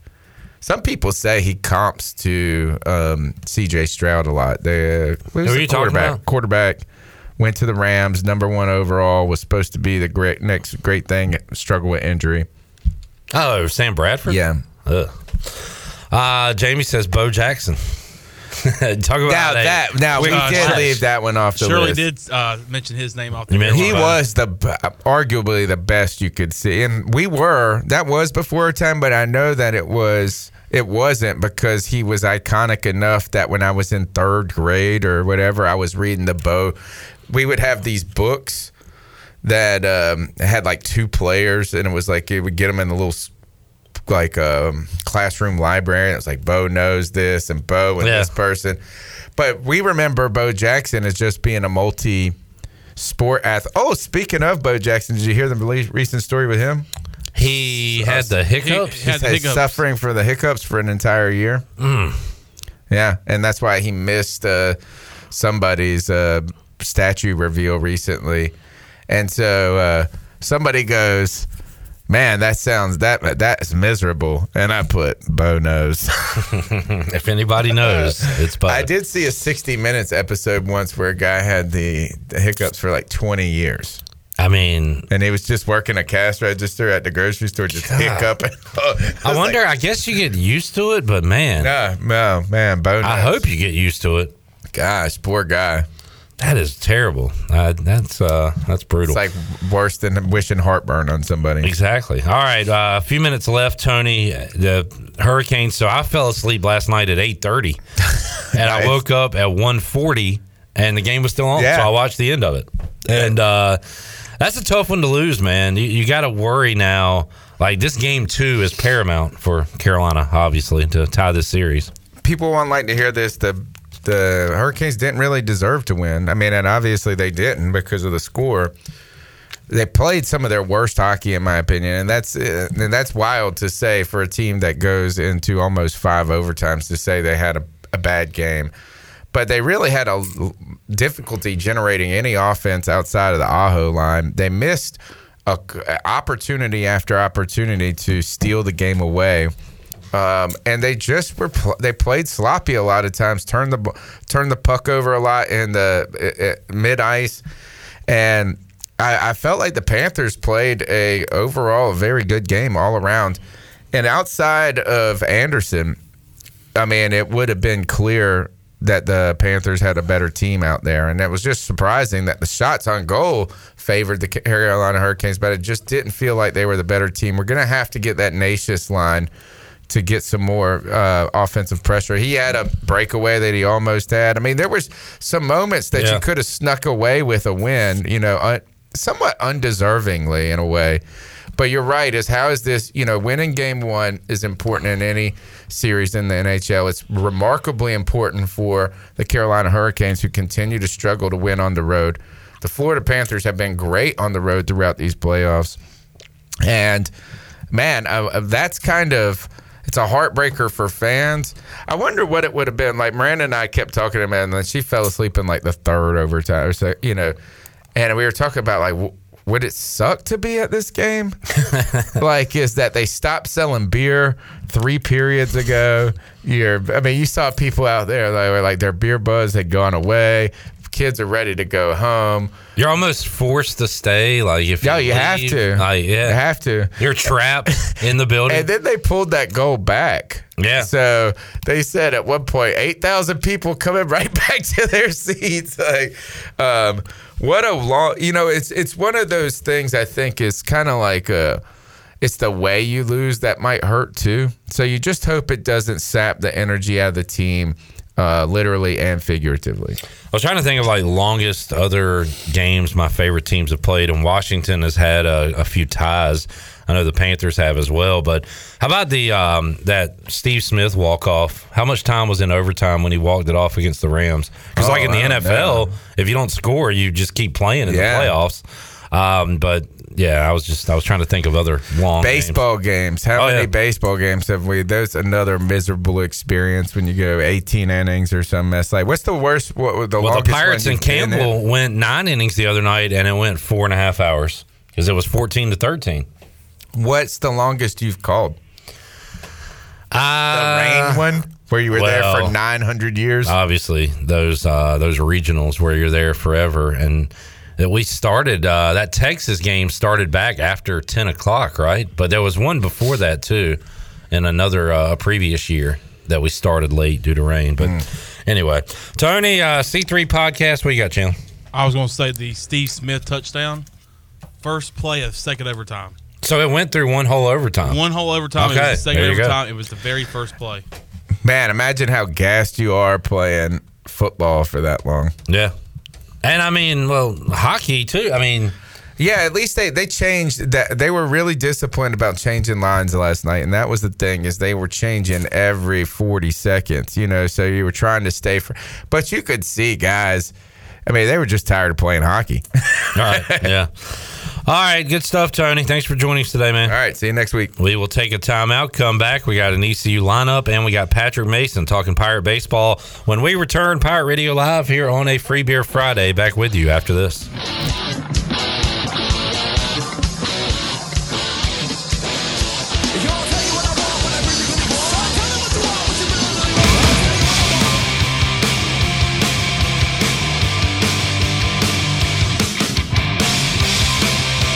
You're listening to Hour 2 of Pirate Radio Live. This hour is brought to you by Country Mart. Country Mart is open every day and has 2 locations, in Bethel on Highway 11 and in Stokes on Highway 903. Country Mart, fueling you up with great food and your engines with great gasoline. Now, back to the show.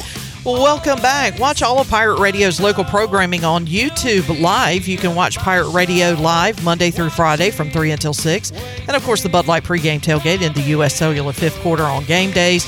All you have to do is go to YouTube, search Pirate Radio TV, click on that subscribe button, and while you're at it, click on that like button, too. Now let's head back in to PRL. Here's Clip. All right, and this is neat. Just saw this from Ellerby.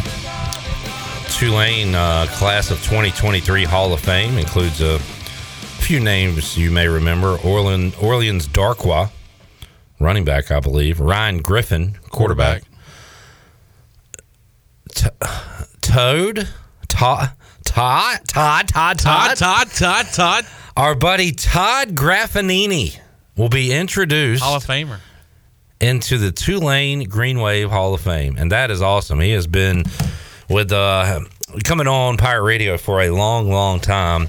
Tulane announcer, now the announcer of the Pels, the New Orleans Pelicans, and that's really cool news. Big Todd Graffanini fan. Speaking of wanting games to end like we did last night, he wanted a game to end. MNG's that he did. Time. Yeah, we've got a whole highlight tape of Todd we could play here on Pirate Radio. Shirley, I'm gonna send you P. Mace's number. Can you? I already got it. I'm getting ready to call him. Oh, all right, fair enough. We'll get Patrick Mason on the Pirate Radio Live line. But Todd Graffanini, we'll get him on to talk about his induction, talk about the Pels. And he's not a Pirate fan, but he is a Pirate respecter. I'll say that. Really respects what we do here at ECU and at Pirate Radio. So congratulations to Todd Graffanini. Got a lineup for the Pirates, Game 2 of their series with the Bulls. Leading off, Lane Hoover in center. Batting second, Carter Cunningham in right. Josh Moylan hits third at first base. The catcher is Justin Wilcoxon at cleanup. Hitting fifth, JC in left field. The DH is Luke Nowak batting sixth. Alec Makarevich is playing third, hitting seventh in the lineup. Joey Barini will hit eighth, playing short. And the star man, Jacob Starling, hitting ninth, playing second base. Josh Groves on the mound for the Park. Joining us on the Pirate Radio Live line is Patrick Mason from the Daily Reflector, Soup Boy. Patrick, how you doing, man? Hey, what's up, Cliff? How's it going? Doing good, and going good for the Pirates, Patrick, as they wake up in first place of the AAC. How about that turn of events last night with East Carolina taking care of their business, which we said they had to do, but also getting a little help from Cincinnati yesterday? Yeah, that's right. We're talking about a first-place baseball team now. And, just the way the games was set up yesterday, East Carolina scored a bunch of runs at the end, and they took care of business, and then you just start scoreboard watching a little bit. And that Houston-Cincinnati game was 3-3, I think, through the sixth inning. So, it could have gone either way. And then, Cincinnati pulled it out. And now, ECU holds their own destiny. They just have to worry about themselves now, which is kind of a nice place to be because they've been chasing for the past few weeks. Patrick, did you have Danny Beal as your Thursday Cy Young on the bingo card? How about his performance last night? Yeah, and he's probably been their best reliever maybe for the past 3 weeks now. I mean, he's been really great. I was looking it up. So over his past 8 appearances, it's 17.2 innings. So basically almost 2 full games. He's given up 6 hits and 1 run. Yeah. So he's just been lights out. And, he's just great to have, too, because he can go multiple innings. And, eat up some innings. And really you just have to worry about getting to him, and he can take it from there. Talking to Patrick Mason, I said last Thursday Josh Moylan was going to heat up. Patrick, he was your pick to click going into last weekend, and his bat has stayed hot. Had that dramatic home run on Tuesday night at Clark LeClaire Stadium. Lined one in the gap for the go-ahead run yesterday, and the Pirates never looked back after that. And there's going to be some other guys that step up, but right now Josh Moylan is the guy holding the heater in his hands at the plate. He really is. I mean, he's been incredible. And even when he's struggling, he's a guy who always had a really good eye. So he would draw some walks, and I feel like he would just always put together some competitive at-bats. And, now when he's going well, I mean, if you're throwing in the strike zone, he's going to pound it pretty hard somewhere. So he's really tough to pitch to. I mean, he's really just been awesome for him right in the middle of that lineup. Josh Groves getting the start today for the Pirates. By the way, schedule change if you're just tuning in, 10:30 a.m. start time. So some morning baseball for the Pirates and the Bulls coming up on Saturday. And Jamie asking on YouTube, is Savage hurt? He says, I think this is the first time when healthy he's not been top 2 starters for a weekend. But he was banged up, Patrick, but is back now, and I guess will be throwing tomorrow. But I don't know. You know anything about his status? Yeah. I mean, I just he's scheduled to throw tomorrow. I guess he was maybe, I don't know if you want to say hurt, but they were definitely taking some extra care with him. I mean, he's been pitching great for the year, and he's probably pitched more than he's ever had. So they were taking some care with him. He had some arm soreness. I think he skipped a couple turns, and he's been back in the rotation. And actually, last weekend we saw him kind of return to form for the first time since taking some time off. His velocity was up, and he got 60 pitches and looked pretty sharp. So tomorrow's going to be another big start for him because they really need him moving forward. All right, Patrick, we'll talk to you again on Wednesday. So we kind of missed game 1 for a pick-to-click for the weekend. But how about we'll just go like Florida pick-to-click. So pick-to-click to wrap up this series, and then the first game of the tournament coming up on Tuesday and throughout Clearwater. Who's your guy or two that you will be highlighting you think's going to have some big plate appearances or big time spots on the mound for ECU?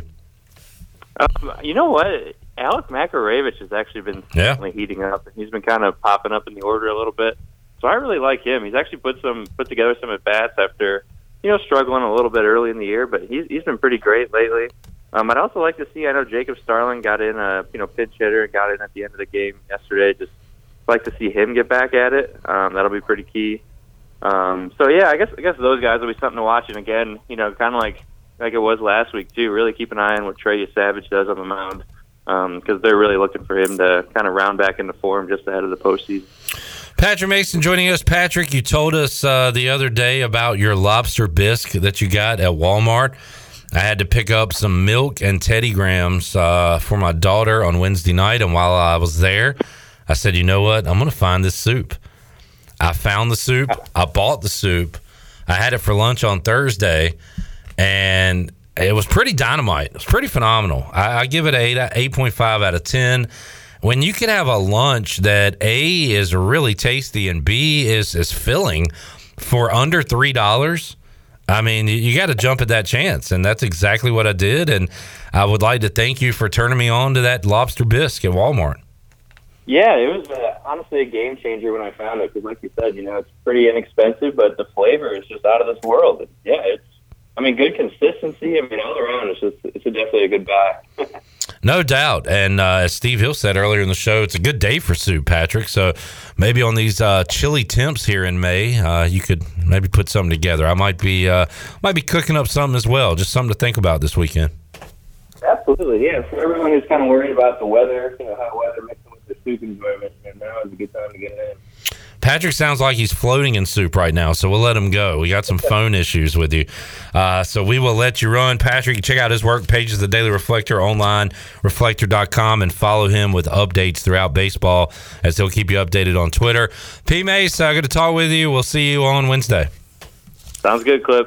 All right, he's loud and clear on the sign-off there. Patrick Mason joining us here on Pirate Radio Live. Looking forward to Pirate Baseball. We'll flip that over to ESPN Plus in just a moment, Shirley. I am trying to pull up the leaderboard right now. I just got word that Harold Varner just eagled. Ooh. So I am trying to find his standings. He has had Eagle a alert. very, very rough day today. No, I know he's not that far down. There's the cut line, and I know he's above the. Okay, so he's 5 over. Oh my goodness! On the day, he just missed green after green after green, but he did just eagle a shot. Let me see if I can find the stats on that real quick, because I was just looking at it. 25 feet for an eagle at 14. So that has been. So it's not updated yet on the scorecard? Did he Way really to go, just do that? The human soundboard, Chandler Honeycutt. Oh, my gosh. That's awesome. It looks like So as of right now. That was on 14. That was on 14. I'm seeing +5 through 13, so he is about to go to +3, hopefully, on the scoreboard. Yes, you are correct. Yes. I hope I'm correct on that. Boy, so that is a bad day, but a huge shot, which he needed just to make the cut at this point. Yeah, because he was hovering over that cut line. And as a matter of fact, I need to back up here because I completely bypassed him here. Well, for some reason, they've got him showing at +5. Good Lord. They went from 14 to 12. Who's doing this leaderboard? I'll tell you what. We'll update it when we got it. Okay. Well, but right now, we're keeping an eye on that cut line and where Harold is. But, yeah, that's some positive news, as he has had a rough day. But that is big for him to get back in the good graces. Did you say, was it a birdie? What did he have? He had an eagle. What? Thank you. This is why sometimes I don't like when Chandler sits next to me, because I can't cut his mic off without cutting mine off. He does his own soundboard. Yeah, that is kind of the drawback there. If your mic's on, Chandler's mic is on. Corey Connor's in the lead, by the way, on the Buccaneer Music Hall leaderboard presented by Da Buck. Da Buck. All right, hour 3, we got Morgan Ahlers. We got Golf Talk with Greenie from the Golf Shop Radio Show, and we've got free beer. It's all coming up. Pirate Radio Live, back with you after this.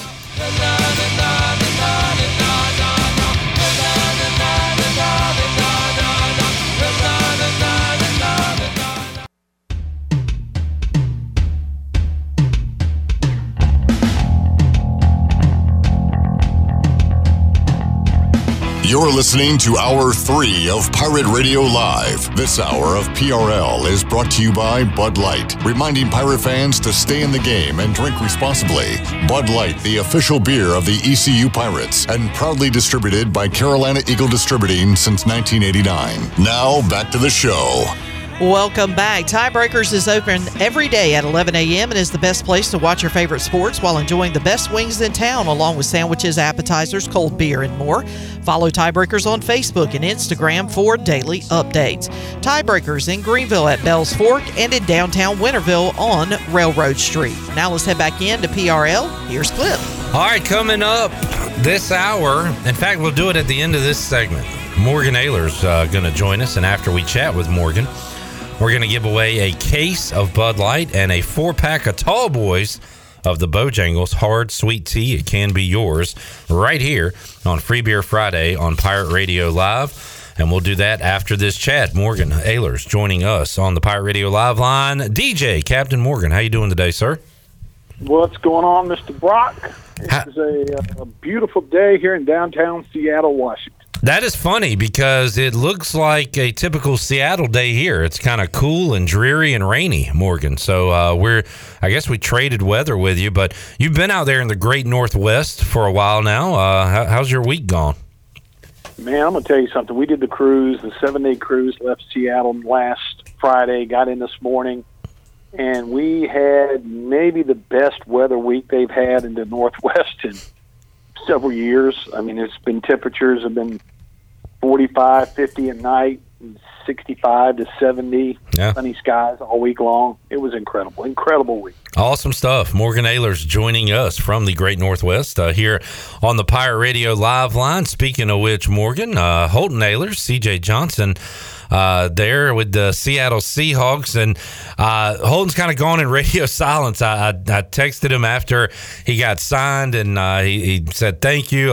He said he's not going to do much media for a while and just kind of focus on what he's got to focus on, which is great, and I'm glad he's doing that. So we haven't heard much from him out of Seattle. We did hear his head coach talking about him, Pete Carroll, last week, which was awesome. But how much contact have you had with Holton, and how are things going? How did the rookie minicamps go, Morgan?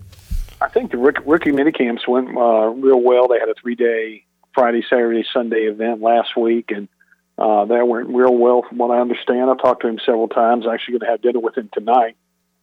And, it's a big learning curve. I mean, it's big going from high school to college, but when you're going from college to pros and the quarterback position, they run an entirely different offensive scheme than what East Carolina ran. The terminology is different. The schematics are different, that kind of thing. So he's been doing a lot of studying at night. They're there he's there at the practice facility every day between 6 and 6:30.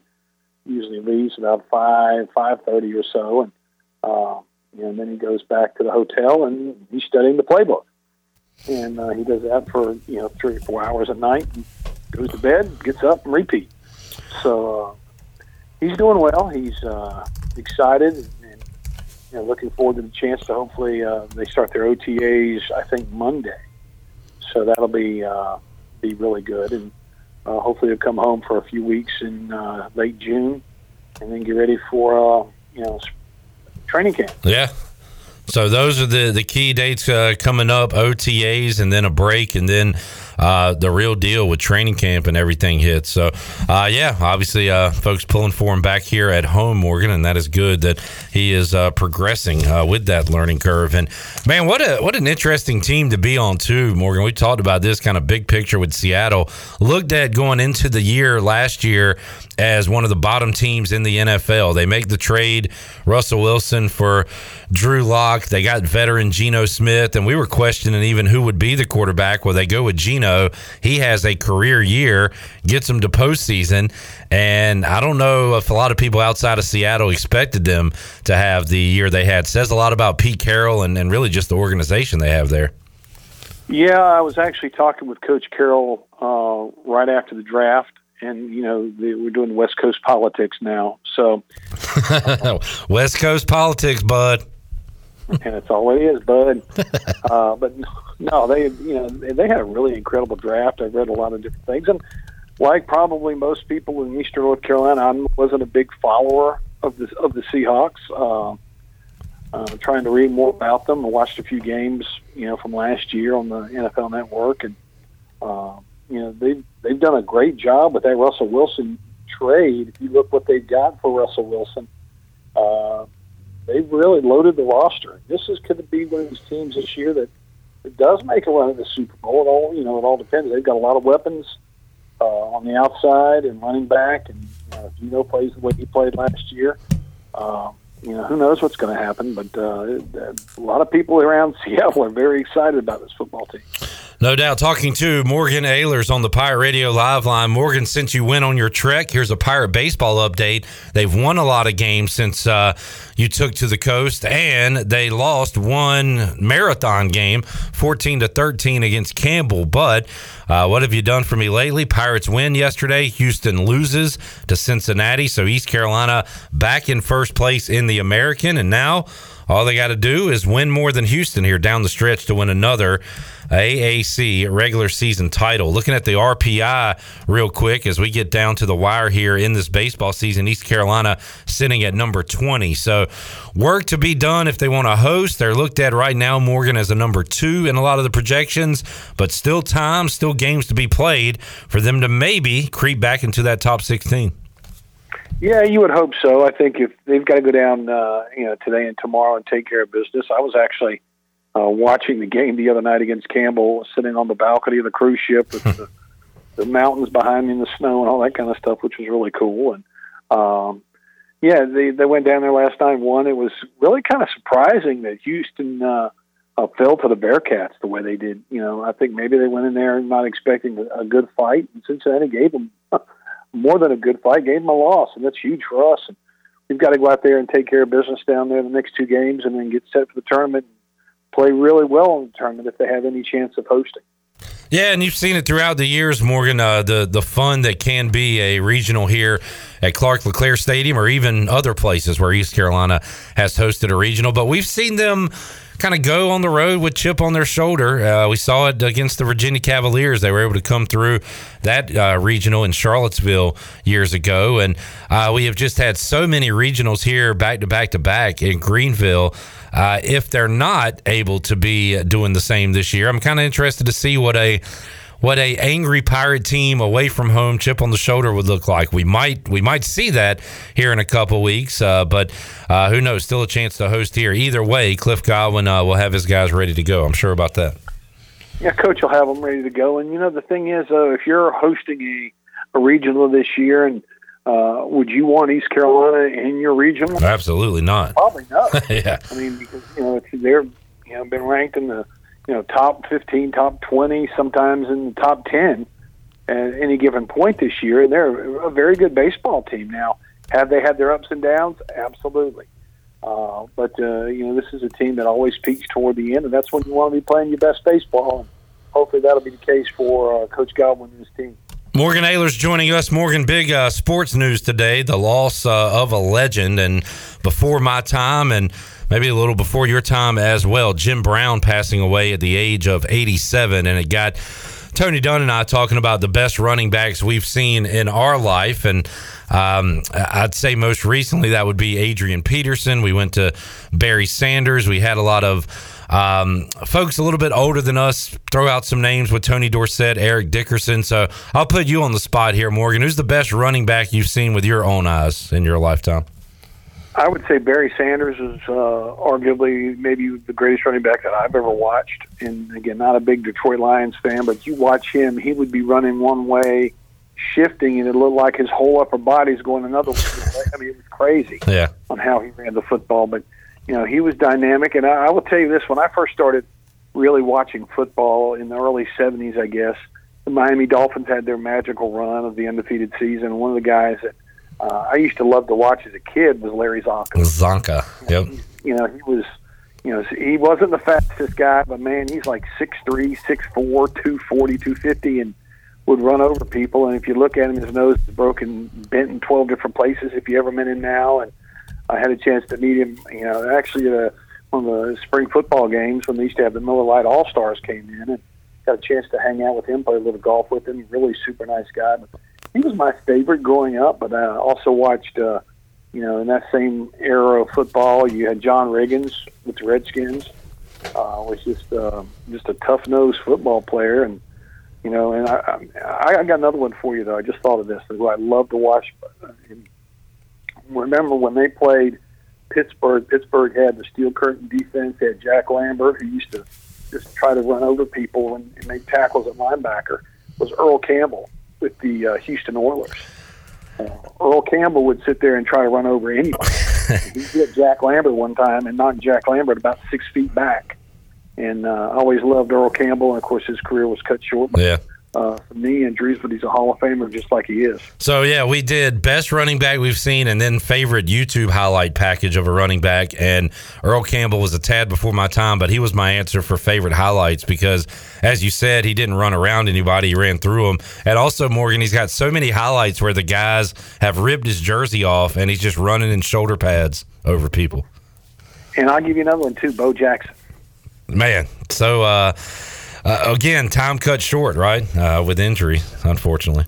I was the hip pointer that turned into a hip injury when he couldn't play like he did. But the time he ran down the sideline again, I think it was against Seattle when he played for Oakland, and maybe it was Seattle. I think so. And he was going so fast, he looked like Forrest Gump. He just ran into the tunnel and come walking back out. Because I think famously he ran over the Boz in that game too at the goal line, right? Yep. Yeah, that's right. Yep. I was thinking about Larry Zonka. I've got this mental image in my head, and I looked it up. I thought he had one bar on the helmet, but he had 2 bars. But I remember he's got that big kind of U going down. I guess it's supposed to be a nose protector, Morgan, on the helmet, but it never worked because you talked about his broke nose. But not a lot of bars or protection around his face when he's running the football back in the day. Well, it's like, okay, I'm going to wear a helmet, but I want to play Joe Thighs and then only have like 1 bar. Yeah. Like, what? Why? Yeah, protect your eyes, protect your nose, protect your pearly whites. They didn't do much of that back in the day, I guess. I guess they did. DJ, Captain Morgan Ahlers joining us on the Pirate Radio Live line. Morgan, what else? And you're having some awesome R&R, well deserved. Are you keeping up with hoops, with the Canes? What else is on your sports menu these days? Anything? Well, I watched the highlights of the Canes last night. We really didn't have on the ship the greatest television service in the world. I had a little bit of streaming, but tough one for them last night. And basketball, I guess I'm watching a little bit. L.A. lost, didn't they? Yeah, Denver up 2-0 in that series, and you got Go Denver. Butler and Bam and the Heat up 1-0 over the Celtics. A little bit of a surprise, although the Heat have been doing this to everybody. They play game 2 tonight, Morgan. Yeah, I think that'll be an interesting game tonight. I look for the Celtics to bounce back in that one. Yeah. Morgan, great chatting with you, man. When are you returning back here to the East Coast? We are flying out tomorrow. We will arrive in Raleigh at 11:59 tomorrow night. All right, sounds good. Well, glad you enjoyed your time out there. Appreciate you joining us, and we'll talk to you again soon, Morgan. All right, buddy. Y'all have a great weekend. You too, man. There he is, Morgan Ahlers joining us, Pirate Radio Live Line, as we take a look at the Buccaneer Music Hall scoreboard presented by Dub Buck. You got hockey tonight, Dallas and Vegas. Game 1 of that series, 8:30 on ESPN. Game 2, Heat and Celtics going on TNT at 8:30 with Miami, a 1-0 series lead. All right, getting an update on the PGA Championship. Corey Connors has birdied, so he is 6 under, now 2 ahead of Scotty Scheffler and Victor Hovland. They are 4 under par. We get a HV3 update. We're trying to figure out where he is. So he's at +4 right now through 15, 4 over par. The projected cut line is 5, so not a lot of wiggle room for Harold. Only a few holes left, though. Now, what was that? What did you say, Corey Connors did? I said he birdied. Is that? Oh, he did? Yeah, he birdied. You're right, Shirley. This is pretty annoying. But I hope it continues. Chandler Honeycutt's soundboard. I try to go as fast as I can to YouTube. That's the thing. She only has to do one click. I have to go. You got several. And you got to worry about the internet and pages loading and all kinds of stuff. So ads. Very good, though. Very good stuff there, Chandler. All right. I tell you what. Jamie's got another name, Franco Harris. Another, again, before my time, but certainly seen the highlights, the immaculate reception, and all that. All right. I want to give away some beer. Let's open up the booty bag, Shirley. I also have booty everywhere. Update for you for ECU South Florida. Everywhere. What's your update? South Florida up 1-0 after a bomb was sent across the right field fence. That is crazy that ball got out, because off the bat it looked like it was just going to be a regular fly out, but it carried. The ball is flying out in Tampa, folks. Man. 1-0 South Florida on the Buccaneer Music Hall scoreboard presented by Dub Buck. Dub Buck. All right, we'll go caller 12, 317-1250. We got a case of Bud Light. We got a 4-pack of the Tall Boys of the Bojangles Hard Sweet Tea. 28 beers in all. It can be yours if you are lucky. Caller 12, 317-1250. We're back with more Pirate Radio Live. We'll talk more PGA Championship and keep an eye on ECU and USF. Back with you after this. I don't practice Santeria. I ain't got no crystal ball. Well, I had $1 million, but I'd spend it all. You're listening to Hour 3 of Pirate Radio Live. This hour of PRL is brought to you by Bud Light, reminding Pirate fans to stay in the game and drink responsibly. Bud Light, the official beer of the ECU Pirates, and proudly distributed by Carolina Eagle Distributing since 1989. Now, back to the show. Welcome back. Country Mart has been locally owned and operated for over 40 years and is your premier country store serving the best cheese biscuits and country food around. Country Mart is open every day and has 2 locations in Bethel on Highway 11 and in Stokes on Highway 903, and both locations are top-of-the-line fuel stations serving Shell gas, including 93 ethanol-free high-octane gas, which is the best for boat owners. Country Mart fueling you up with great food and your engines with great gasoline. And congratulations to Bobby Swartz, who picked up our big Free Beer Friday package. Free Beer Friday brought to you by Bud Light. Every day, especially game day, is better with an ice-cold Bud Light. Pick up some today at your favorite retailer. Bud Light, proudly distributed by Carolina Eagle Distributing since 1989 and the official beer of the ECU Pirates. Now let's head back into PRL. Here's Clip. A+ read, Shirley Rhodes. Welcome back into the show. Chandler Honeycutt here as well. Pirates trailing South Florida 1-0 as they play in the second inning down in Tampa on the Buccaneer Music Hall scoreboard presented by The Buck.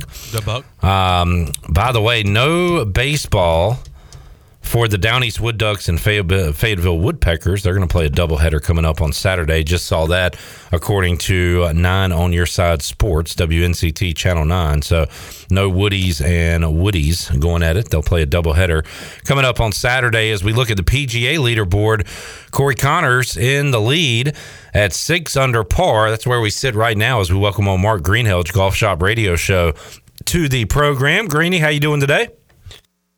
I'm doing great. Clip, how you doing? I'm doing great, and Corey Connors is doing great. 3 under for the day, 6 under for the tournament, has a 2-shot lead over Scotty Scheffler and Victor Hovland right now as they play up in Rochester, New York. So what is, if anything, stood out to you day 2 of the PGA Championship, Greenie? Yeah, well, the fact that the guys in the morning, there were only 2 of them that were under par for the first 36 holes. All of the other ones hadn't even teed off yet. And so we're going to see how this plays out. It seems like the golf course is really playing where the first 4 or so holes on each 9 are the ones that you need to make birdies on, and then you kind of hold on for dear life at the end of the 9. So it's been an interesting golf course. It's been an interesting setup. Is that, you know, a lot of pins are in the corners, and it's been fun to watch. I think I've said this before. I think Kerry Haig of the PGA does the best job of any of the guys that set up golf courses for major championships in terms of rewarding good shots and penalizing bad shots, giving you the opportunity to try and go for something or play safe. So in the PGA Championship, for me, you get the best bang for the buck. You get a lot of birdies, you get a lot of bogeys, you get some others, you get an occasional eagle. So it's always fun to watch, and I think this has been the same so far. Mark Greenhalgh's Golf Shop Radio Show joining us. Greenie, a name at the top of the leaderboard for a lot of Thursday and a little bit of today was Bryson DeChambeau, and just have not seen his name at the top of the leaderboard in a long time. So got off to a good start. I guess has come back to the pack a little bit. Now he is 1 under par. How about Bryson's round and round plus so far in this tournament? Yeah, it's interesting. You know, one of the things that had always held Bryson back was, you know, we knew he hit it a long way, but it wasn't necessarily accurate. So yesterday he only missed 2 fairways, and he didn't miss them that badly. So he kind of corrected the thing that has held him in the past from maybe making a run at, let's say, an Augusta National. So far today, he's actually been fairly accurate with the driver, but he cost himself hitting a bad shot on the long par 3, making bogey, and then dumping one in a bunker, and then not getting the next one on the green and making double bogey on the very difficult 6th hole. That 6th hole is going to be one to watch through the weekend, as even though it comes early in the round, you get through there with a par, you kind of take a deep breath, and you go on from that standpoint. But, man, it's been tripping a lot of people up today. We saw Max Homa hit 2 balls in the water, one off the tee and one on his 3rd shot.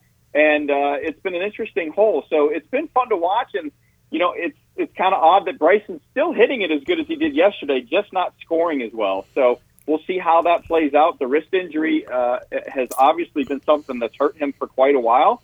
And like Brooks Koepka, we were kind of waiting to see when he was going to come back. And is this the week or not? Well, that remains to be seen. Mark Greenhalgh, Golf Shop Radio Show, joining us today on Pirate Radio Live. Greenie, every time I have you on and it's a major and I see a name at the top or near the top of the leaderboard that I'm unfamiliar with, I ask you about him. Today, that name is going to be Michael Block. I got to tell you, I'm not familiar with that name. He is tied for 10th, the American even par right now. So, Greenie, give me the skinny on this guy. Who is Michael Block, and is he a name we should get to know, or is it a flash in the pan here? What do you think? He is actually one of the 20 PGA professionals that made it into this tournament. Okay. PGA of America hosts a PGA professional. So your local club pro, they all have the opportunity to go play in this national event. And the top 20 finishers out of that event all get into the PGA Championship. So that's why when you look at the official PGA Championship leaderboard, you see the PGA, they're one of the 20. You kind of see a special logo to the right of their name. But here's the thing.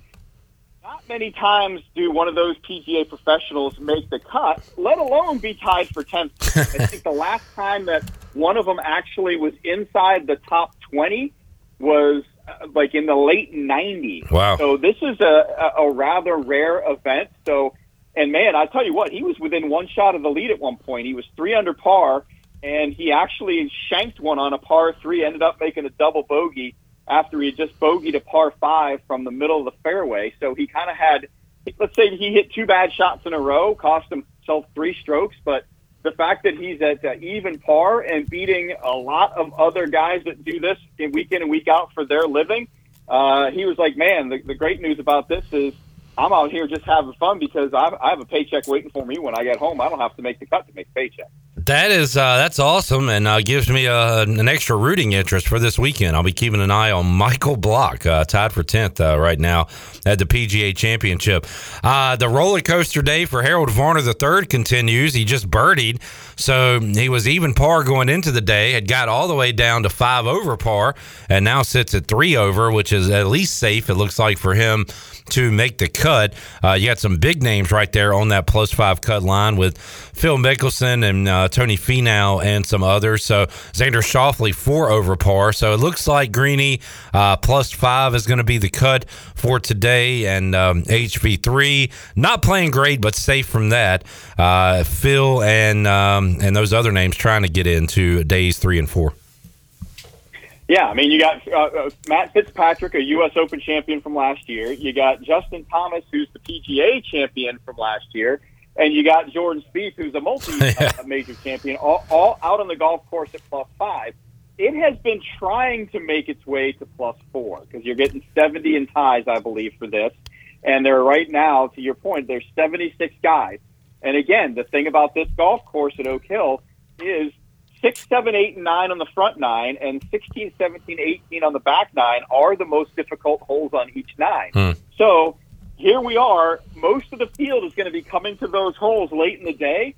There is an outside chance that this thing, kind of like what you saw at the Masters, where it slipped really late, you might see that again. And by the way, the weather there is actually better right now than it was supposed to be. They were supposed to have some winds of 15 to 20 miles an hour, gusting to 30 this afternoon.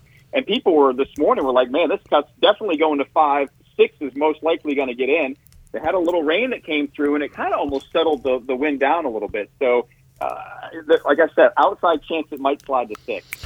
Mark Greenhalgh, Golf Shop Radio Show, joining us. Greeny, if your Bruins were playing last night, you might have stayed up till after 2 a.m. to watch them. I'm going to assume you didn't stay up for the end of Carolina and Florida last night. No, I think you and I have discussed this before, man. When my team's out, I tune out. I pull so hard and so long for my team.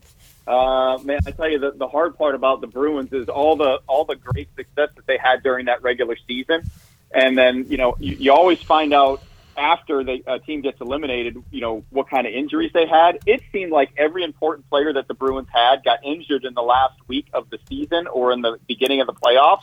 And it's one of those things. Whoever is the healthiest kind of is the one that wins the Stanley Cup. Yeah. That's how it goes. And you have to have a little bit of luck. So, man, I would have stayed up for that thing. And by the way, that was 12 seconds left in the fourth right. time. I mean, we were this close to going to overtime number 5. And people till like 3 o'clock in the morning, right? Yeah, well, the Celtics are still alive, but Jimmy Butler and Eastern North Carolina product Bam Adebayo are trying to make sure that is no longer a thing. They win Game 1, Game 2 coming up tonight. TNT 8:30, Boston trying to even that series. Also on the hockey side, you've got Vegas and Dallas 8:30 Western Conference Final Game 1. So some stuff to watch after the golf has finished up. Greeny, what you got coming up Saturday on the Golf Shop Radio Show? Well, we will check in with, as we usually do, with Bill Bender of the Sporting News. Then we're going to go to Keith Stewart, who does a company called Read the Line. So we're going to talk maybe a little odds and see where maybe some prop bets and things along those lines around the PGA Championship. We'll check in with him. Then we're going to check in with the president of the Myrtle Beach Course Owners Association, Tracy Connor, as Myrtle Beach has been awarded a PGA Tour event for 2024. So another event coming to the Carolinas on the golfing scene. And then we'll check in with Michael Toth, the tournament director for the Charles Schwab, which is next week. And then Rex Hoggart of the Golf Channel will join us for our final segment there live from the PGA Championship. So lots of good stuff. Yeah, packed show coming up 8 and 2:10 a.m. right here on Pirate Radio Saturday morning. Mark Greenhalgh and crew. Greeny, good to chat with you today. Have a great show tomorrow, and we'll talk to you again soon, man. All right, thanks, Cliff. Have a good weekend. You too. Thank you. Mark Greenhalgh, Golf Shop Radio Show, joining us, Pirate Radio Live Line. All right, the Bulls are threatening, not quite on a parade yet, but 2 on. You got runners on the corners with 2 outs in the bottom of the second inning. Josh Groves facing some trouble here. Good news, he's not walking anybody. Bad news, they are finding some contact on his pitches. And again, runners on the corners, 2 men out in the bottom of the second. South Florida up 1-0 on ECU on the Buccaneer Music Hall scoreboard, presented by Da Buck. Da Buck, and let me update you right here. Got him to pop up. Third base, I guess Alec Makarovich catches it. Inning over. Let's go hit the baseball. All right. Thanks. But you're ahead of me. Yeah, I kind of knew that. This is why I didn't say anything. Thank you, Shirley. You are a veteran at the game, and there's some that have to learn. Well, I just wanted to give an update. You wanted that glory of that update. Yeah, you wanted people listening to say, Chandler just gave us an awesome update. Yeah, and they're doing it right now. They're literally like, they're stopped at a stoplight on the road. They're rolling down their window and they're saying, hey, roll yours down too. Chandler Honeycutt just gave an update that just blew my socks off. I was previously wearing socks. I am no longer wearing socks. I am no longer.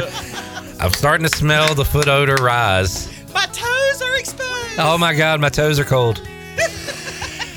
Chandler, Shirley, how about a watch along to wrap up this Friday edition? Sure. How about you? We got a little senioritis. We're ready to just hang out, watch sports. We're going to do that. We'll watch the Pirate game for the remainder of this show and talk to you. Join us Facebook, YouTube, and more to go. Pirate Radio Live back with you after this. Yeah, well, I swear that what I really want to know, my baby, ooh, what I really want to say, I can't define. I am still living with your ghost. You're listening to Hour 3 of Pirate Radio Live. This hour of PRL is brought to you by Bud Light, reminding Pirate fans to stay in the game and drink responsibly. Bud Light, the official beer of the ECU Pirates, and proudly distributed by Carolina Eagle Distributing since 1989. Now, back to the show. Welcome back. For the latest breaking news, interesting stories, and awesome contests that can make you a winner, be sure to follow Pirate Radio on our social media. You can follow us on Facebook, Twitter, and Instagram at PR927FM. You can join the over 63,000 followers today. Now let's head back into PRL. Here's Clip. All righty. Got Lane Hoover at the plate, battling 2-2 count with the Starman. Jacob Starling over at first. Pirates trailing South Florida 1-0. Let me get a game time for Houston and Cincinnati as Chan Man joins me inside the Pirate Radio studios. We'll watch this baby until we wrap things up here on Pirate Radio Live on a Friday. Big one for the Pirates as they try to secure another AAC championship. A Hoover chopper going to be too slow to get to as he will reach first on a fielder's choice. So it'll be 1 on now with 1 out as the Pirates bat in the top of the third. Houston, coming off that loss to Cincinnati last night, will take on the Bearcats coming up today at 6:30. This would be Houston time, so you can move that an hour, and we'll be following that one tonight. Chandler? Yes, huge loss for Houston last night, and hopefully they do it again. Need the Pirates to win again today. They're down 1-0. That stinks, though. Oh, no. Oh, Jesus, man. Lane Hoover is picked off. They throw over to second, get him out. Wow. Balk! Balk, dude, balk! I always call for a balk when something like that happens. So Lane had committed to second. Pitcher throws it over to first. Easy throw to second. And Lane is out. Balk! Balk. That happened the other day when I was at the game with my parents. I think somebody got picked off. And I literally was like, someone got picked off at second. And I was saying, hey, he balked. In my mind, because it did look weird the way he came off the mound. You always got to say balk. But nobody was arguing. And I was like, all right, never mind. So don't you hate when you're at a sporting event and Oh, man. Good catch by the center fielder to wrap up the third inning. It happens sometimes, like in Minji's. A lot of times when I'm yelling at refs, others are because there is a bad call. But when something happens and you're like, he traveled! And like nobody else around you is saying it. Mm-hmm. And you're like, okay, all right, maybe I'm wrong here and everybody else is right. Or maybe you guys just don't know ball like I know ball. Or maybe y'all just can't see like I can see. Maybe y'all ain't got Maybe this vision. y'all are not going to be as good referees one day as I am going to be one day. But it is a lonely feeling when you're the only one yelling something at a live sporting event. I want to ask you this question. You do PA when you go. Usually when you're at Clark LeClaire Stadium, you're working. You're doing the PA. Don't bother me. I'm working. But at the basketball games, you're there as a fan. I'm fanning. And you are... Don't bother me. I'm fanning. Yeah, well, you are definitely a fan because you do a lot of yelling. You do a lot of complaining to the refs, which a lot of times it's, for good reason. If you were at a baseball game as a fan, would you... Say you and your dad were season ticket holders for baseball and you had as much love for ECU baseball as you did basketball, would you be one of those fans come on, Blue? Would you be one of those guys? What are you looking at, Blue? Not to the effect that I am for basketball. I can't commit myself to every pitch like I can every possession for basketball. I'm there. I'm working. I'm playing every possession as if it's my last as a basketball fan. I'm in every possession counts, Chandler. I just can't commit that to the game of baseball like I do basketball. South Florida has Hoss Cartwright as their baseball coach. Yeah. He got some chubby cheeks. And he had some stuff stored in there too, whether it be tobacco, whether it be sunflower seeds. He's packing. Yeah, he's packing something in there.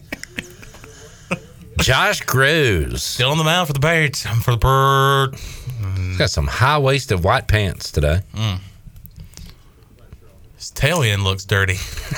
Does it not? He ain't got no tail end. He is flat. He needs to bulk up back there. Ugh. Man, get him off the mound. Get him out of here. Oh, you're yanking. Are you one of those guys? I'm being one of the fan. I'm being like, come on. And I'm not applauding you. That happened. I know it did. And I saw somebody, I think it was Redbeard, and I meant to say something. But I was like, I bet somebody will already say it was Redbeard. But there was a situation the other day. Literally, guy comes in, gives up a couple runs or walks some people, and it was a good ovation. I know. It was a really good ovation to that pitcher. I can't remember who it was, but all I thought about was you. And I wanted to be like, no, stop it. He doesn't deserve it.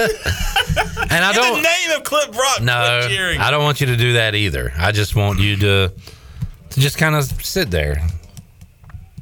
Talk to your neighbor, the person you went to the game with or something. But there's no need for a big ovation. If a guy doesn't deserve a big ovation. No need to boo either. These South Florida bats are hot. They're just cranking everything that Josh Groves throws at this point. No outs, man on first and third. Runners at the corner. Scott says football is just as bad when fans coach from the stands. Chandler's a big hands to the face guy. Illegal hands to the face. Hands to the face. That is literally my go-to. That is your favorite call. I had never met anyone, and to this day, you're still the only person I've met that calls that during football games. We're watching the tiebreakers. There's 8 games going on at once. At least 3 TVs are showing hands to the face, and they're not calling it. And Chandler's on it. I guess you're sensitive to that as a former long snapper / lineman. Yeah. I mean, I guess it's like holding. It happens every play. It just depends on if the referees see it. And my God, when they call it, it is egregious. It is like... Oh, they're like... And pulling up. Yeah. Almost taking their head off. AK with the mound visit to Josh Groves. Still going to go here in the bottom of the third for East Carolina. Need a strikeout here, Josh. Need a strikeout. I was talking about coaching. I was talking to Jake, my trivia buddy, the other night about how when I was younger, I don't know if people remember the cornerback Dietrich Allen. But yeah. Dietrich Allen would get beat, and I would... Oh, my God. Wild pitch, and it was as wild as you'll see. That just came. Ooh, my goodness! Came out of the hand, slipped out of the hand, something. 2-0. But I would get up, and I would say, "Dietrich!" Like yell at him as he can hear me. What are you doing? Get your head out of your butt! Really? I would. Oh my God, and that helps. That's what I'm saying. I don't do it now, but like as a passionate ECU fan at the age of like 10, 11, I used to Dietrich. I'd say Dietrich. He'd get like beat on a 20-yard out, and I'd be like, "What are you doing?" I said, "Dietrich." That's fun. I mean, you're a young boy. You want your team to succeed. You want his head out of his butt. We got a review. Hey, they are right out there in the middle of everything. They're like chilling. They're like, here's the headsets. You want a beer too? Atticus, what you got, Shirley? I was just looking at the replay, and I just said he's safe. He tagged him. I mean, now he you got want there. the glory? No. Am I ahead of you? Yes. Oh, I'm sorry. I thought we were on the same page already. Y'all are some glory hogs. Glory hogs. I say that as somebody who ran a clip earlier in the show of me talking about boasted about it. And literally sat in here and went, where do y'all get this from? Where do y'all get this? We learn from the best. Here's what I don't understand. I produced for Troy D forever, so that's where I got it. Here's what I don't understand. How is it that you can remember something that you said last week? I can't remember what I said 5 minutes ago. Because it was something I was right about. And I was like, and I saw Moylan's been hot, and I'm like, hey, I said that. I need to find that. And Shirley, you were sitting beside me. I knew right where it was, too. I know. That was what was so creepy about it. That's why I was like, did you do research or something before? I am Rain Man in some aspects. I don't know why they looked at that. He was clearly safe. Shirley was correct. He was clearly safe. And Josh Moylan is talking, Josh Groves is talking to himself on the mound. Really need an out here. My goodness. This inning has gone hit, wild pitch, run. And now we got a man on second with the big lefty for South Florida batting. I don't know his name, so I'm going to call him Big Lefty. Armando Beacato. Mondo. Atticus says, I'm heading out for the weekend. In case you were wondering, you fine gentlemen have a wonderful weekend. Shirley, you as well. Thank you, Atticus. Thank you, Atticus. You too. Stay safe, bud. Stay safe. I love how he coming in to tell us I'm heading out. See y'all. I mean, it would be inappropriate for him to just leave without saying goodbye. Here's Atticus. I'm going to tell you what. I'm going to do what my mom does to me. Tell me when you're there. Text me when you got there safely. But where is he going? I don't know. But wherever you're going, make sure you text. I do that to the same. I know. I do the same thing. I know. If I'm traveling, my friends will tell me, text me when you get home, so that they know I got home safely. I do the same thing with my friends. Shirley does it with Chandler when he goes out to lunch. Shirley says, text me when you get to lunch, Chandler. No, she doesn't. We're worried about you. No, I don't actually. The only time I ever do it is I'm like, Clip is going to be a few minutes because he's got stuff to do. Are you going to be here for lunch? Because I need to go to lunch. Because I'm hungry. We got fives warming up. I knew my spivey sense were tingling. Senses. Oh, God, that's terrible. Terrible. What was that, a walk we just had? That indeed was, Mr. Flip Rock. First and second, nobody out. And the guy on second is on the run. South Florida, already up. Let's see what Boneyard Banner's saying about this game. Oh, dear Lord. Do we Wrap really want to do that? Season's over. Okay, that's good. A typical start by us. We will come to life mid-game and take over. All right. That was a surprisingly positive post there. This could get worse than what it started yesterday, but South Florida did get up to a 3-0 lead yesterday over ECU. And then Pirate Bats got hot. So hopefully that could be the situation today, as we might be seeing the exit of Josh Groves here soon. Yep. Oh, no. That could be a gapper. Is it a gapper? No, it is a can of corn. Okay. JJC. with the put out. Looked dangerous off the bat, but was not clean contact. Am I crazy, or did it not look like a gapper? It looked like a gapper. I thought it looked like a gapper, but it wasn't a gapper. Sound like Seinfeld. Thought it was a gapper. I thought it was a gapper. A gapper. Joaquin Monique. No, Monque. Monique. There's no I in there. Monque. Joaquin Monque. Joaquin Monque. It's an interesting name. I want to hear for an interesting guy. Corey Glores say this guy's name. The 1-0. The 1-0 to Joaquin Monque. As we see Cliff Godwin's father in the background. And Albert Holloman, friend of my father, sitting beside him. What was his name? They call him Hobo, but his name is Albert Holloman. And he's a friend of Clip Sr. Just an old Clip Jr., I should say. Winterville guy. He's at every game. And he won the Guess the Stretch contest last weekend. I told my dad about it on Sunday when I saw him. And he never says Clip. When he sees my dad or he sees me, he says, "Hey, Brock. Brock. What's going on, Brock?" Interesting fellow. Sometime during the season we were at a game, and everybody knows the 7th inning stretch, Take Me Out to the Ball Game, is performed by Les Gardner. Mm-hmm. A friend of mine's grandfather. Well, I was talking to Jonathan Ellerby, and I told him, I said, "Well, who is this guy?" Because I passed away before my time here in Greenhalgh. And he told me who he was, a big Pirate fan, big Pirate donor, and he said that recording was made in this studio. I did not know. Yes, I don't know if that I is was correct. aware of that. That's interesting. That is correct, because I was here when it was done. All right, you Pirate fans. Oh, take me. Good question from Jamie. How far can Chandler hike a football? Hike! If we go on a distance, how far can you snap it back there? Can you go 10 yards? Well, I snapped 15 yards. So would that be a yes? Yes. Can you go 15 yards? Yes. Can you go 18 yards? Yes. Can you go 22 yards? Yes. Can you go 25 yards? Yes. Can you go 28 yards?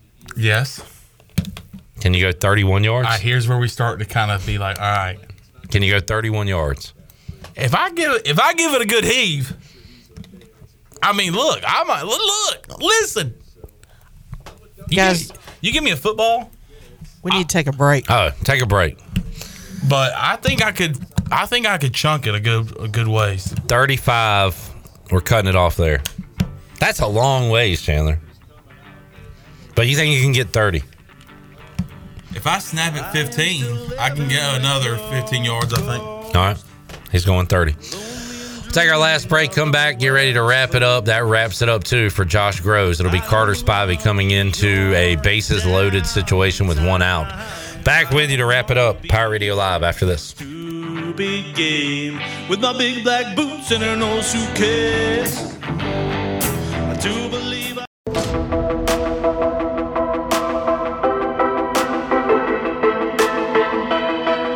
You're listening to Hour 3 of Pirate Radio Live. This hour of PRL is brought to you by Bud Light, reminding Pirate fans to stay in the game and drink responsibly.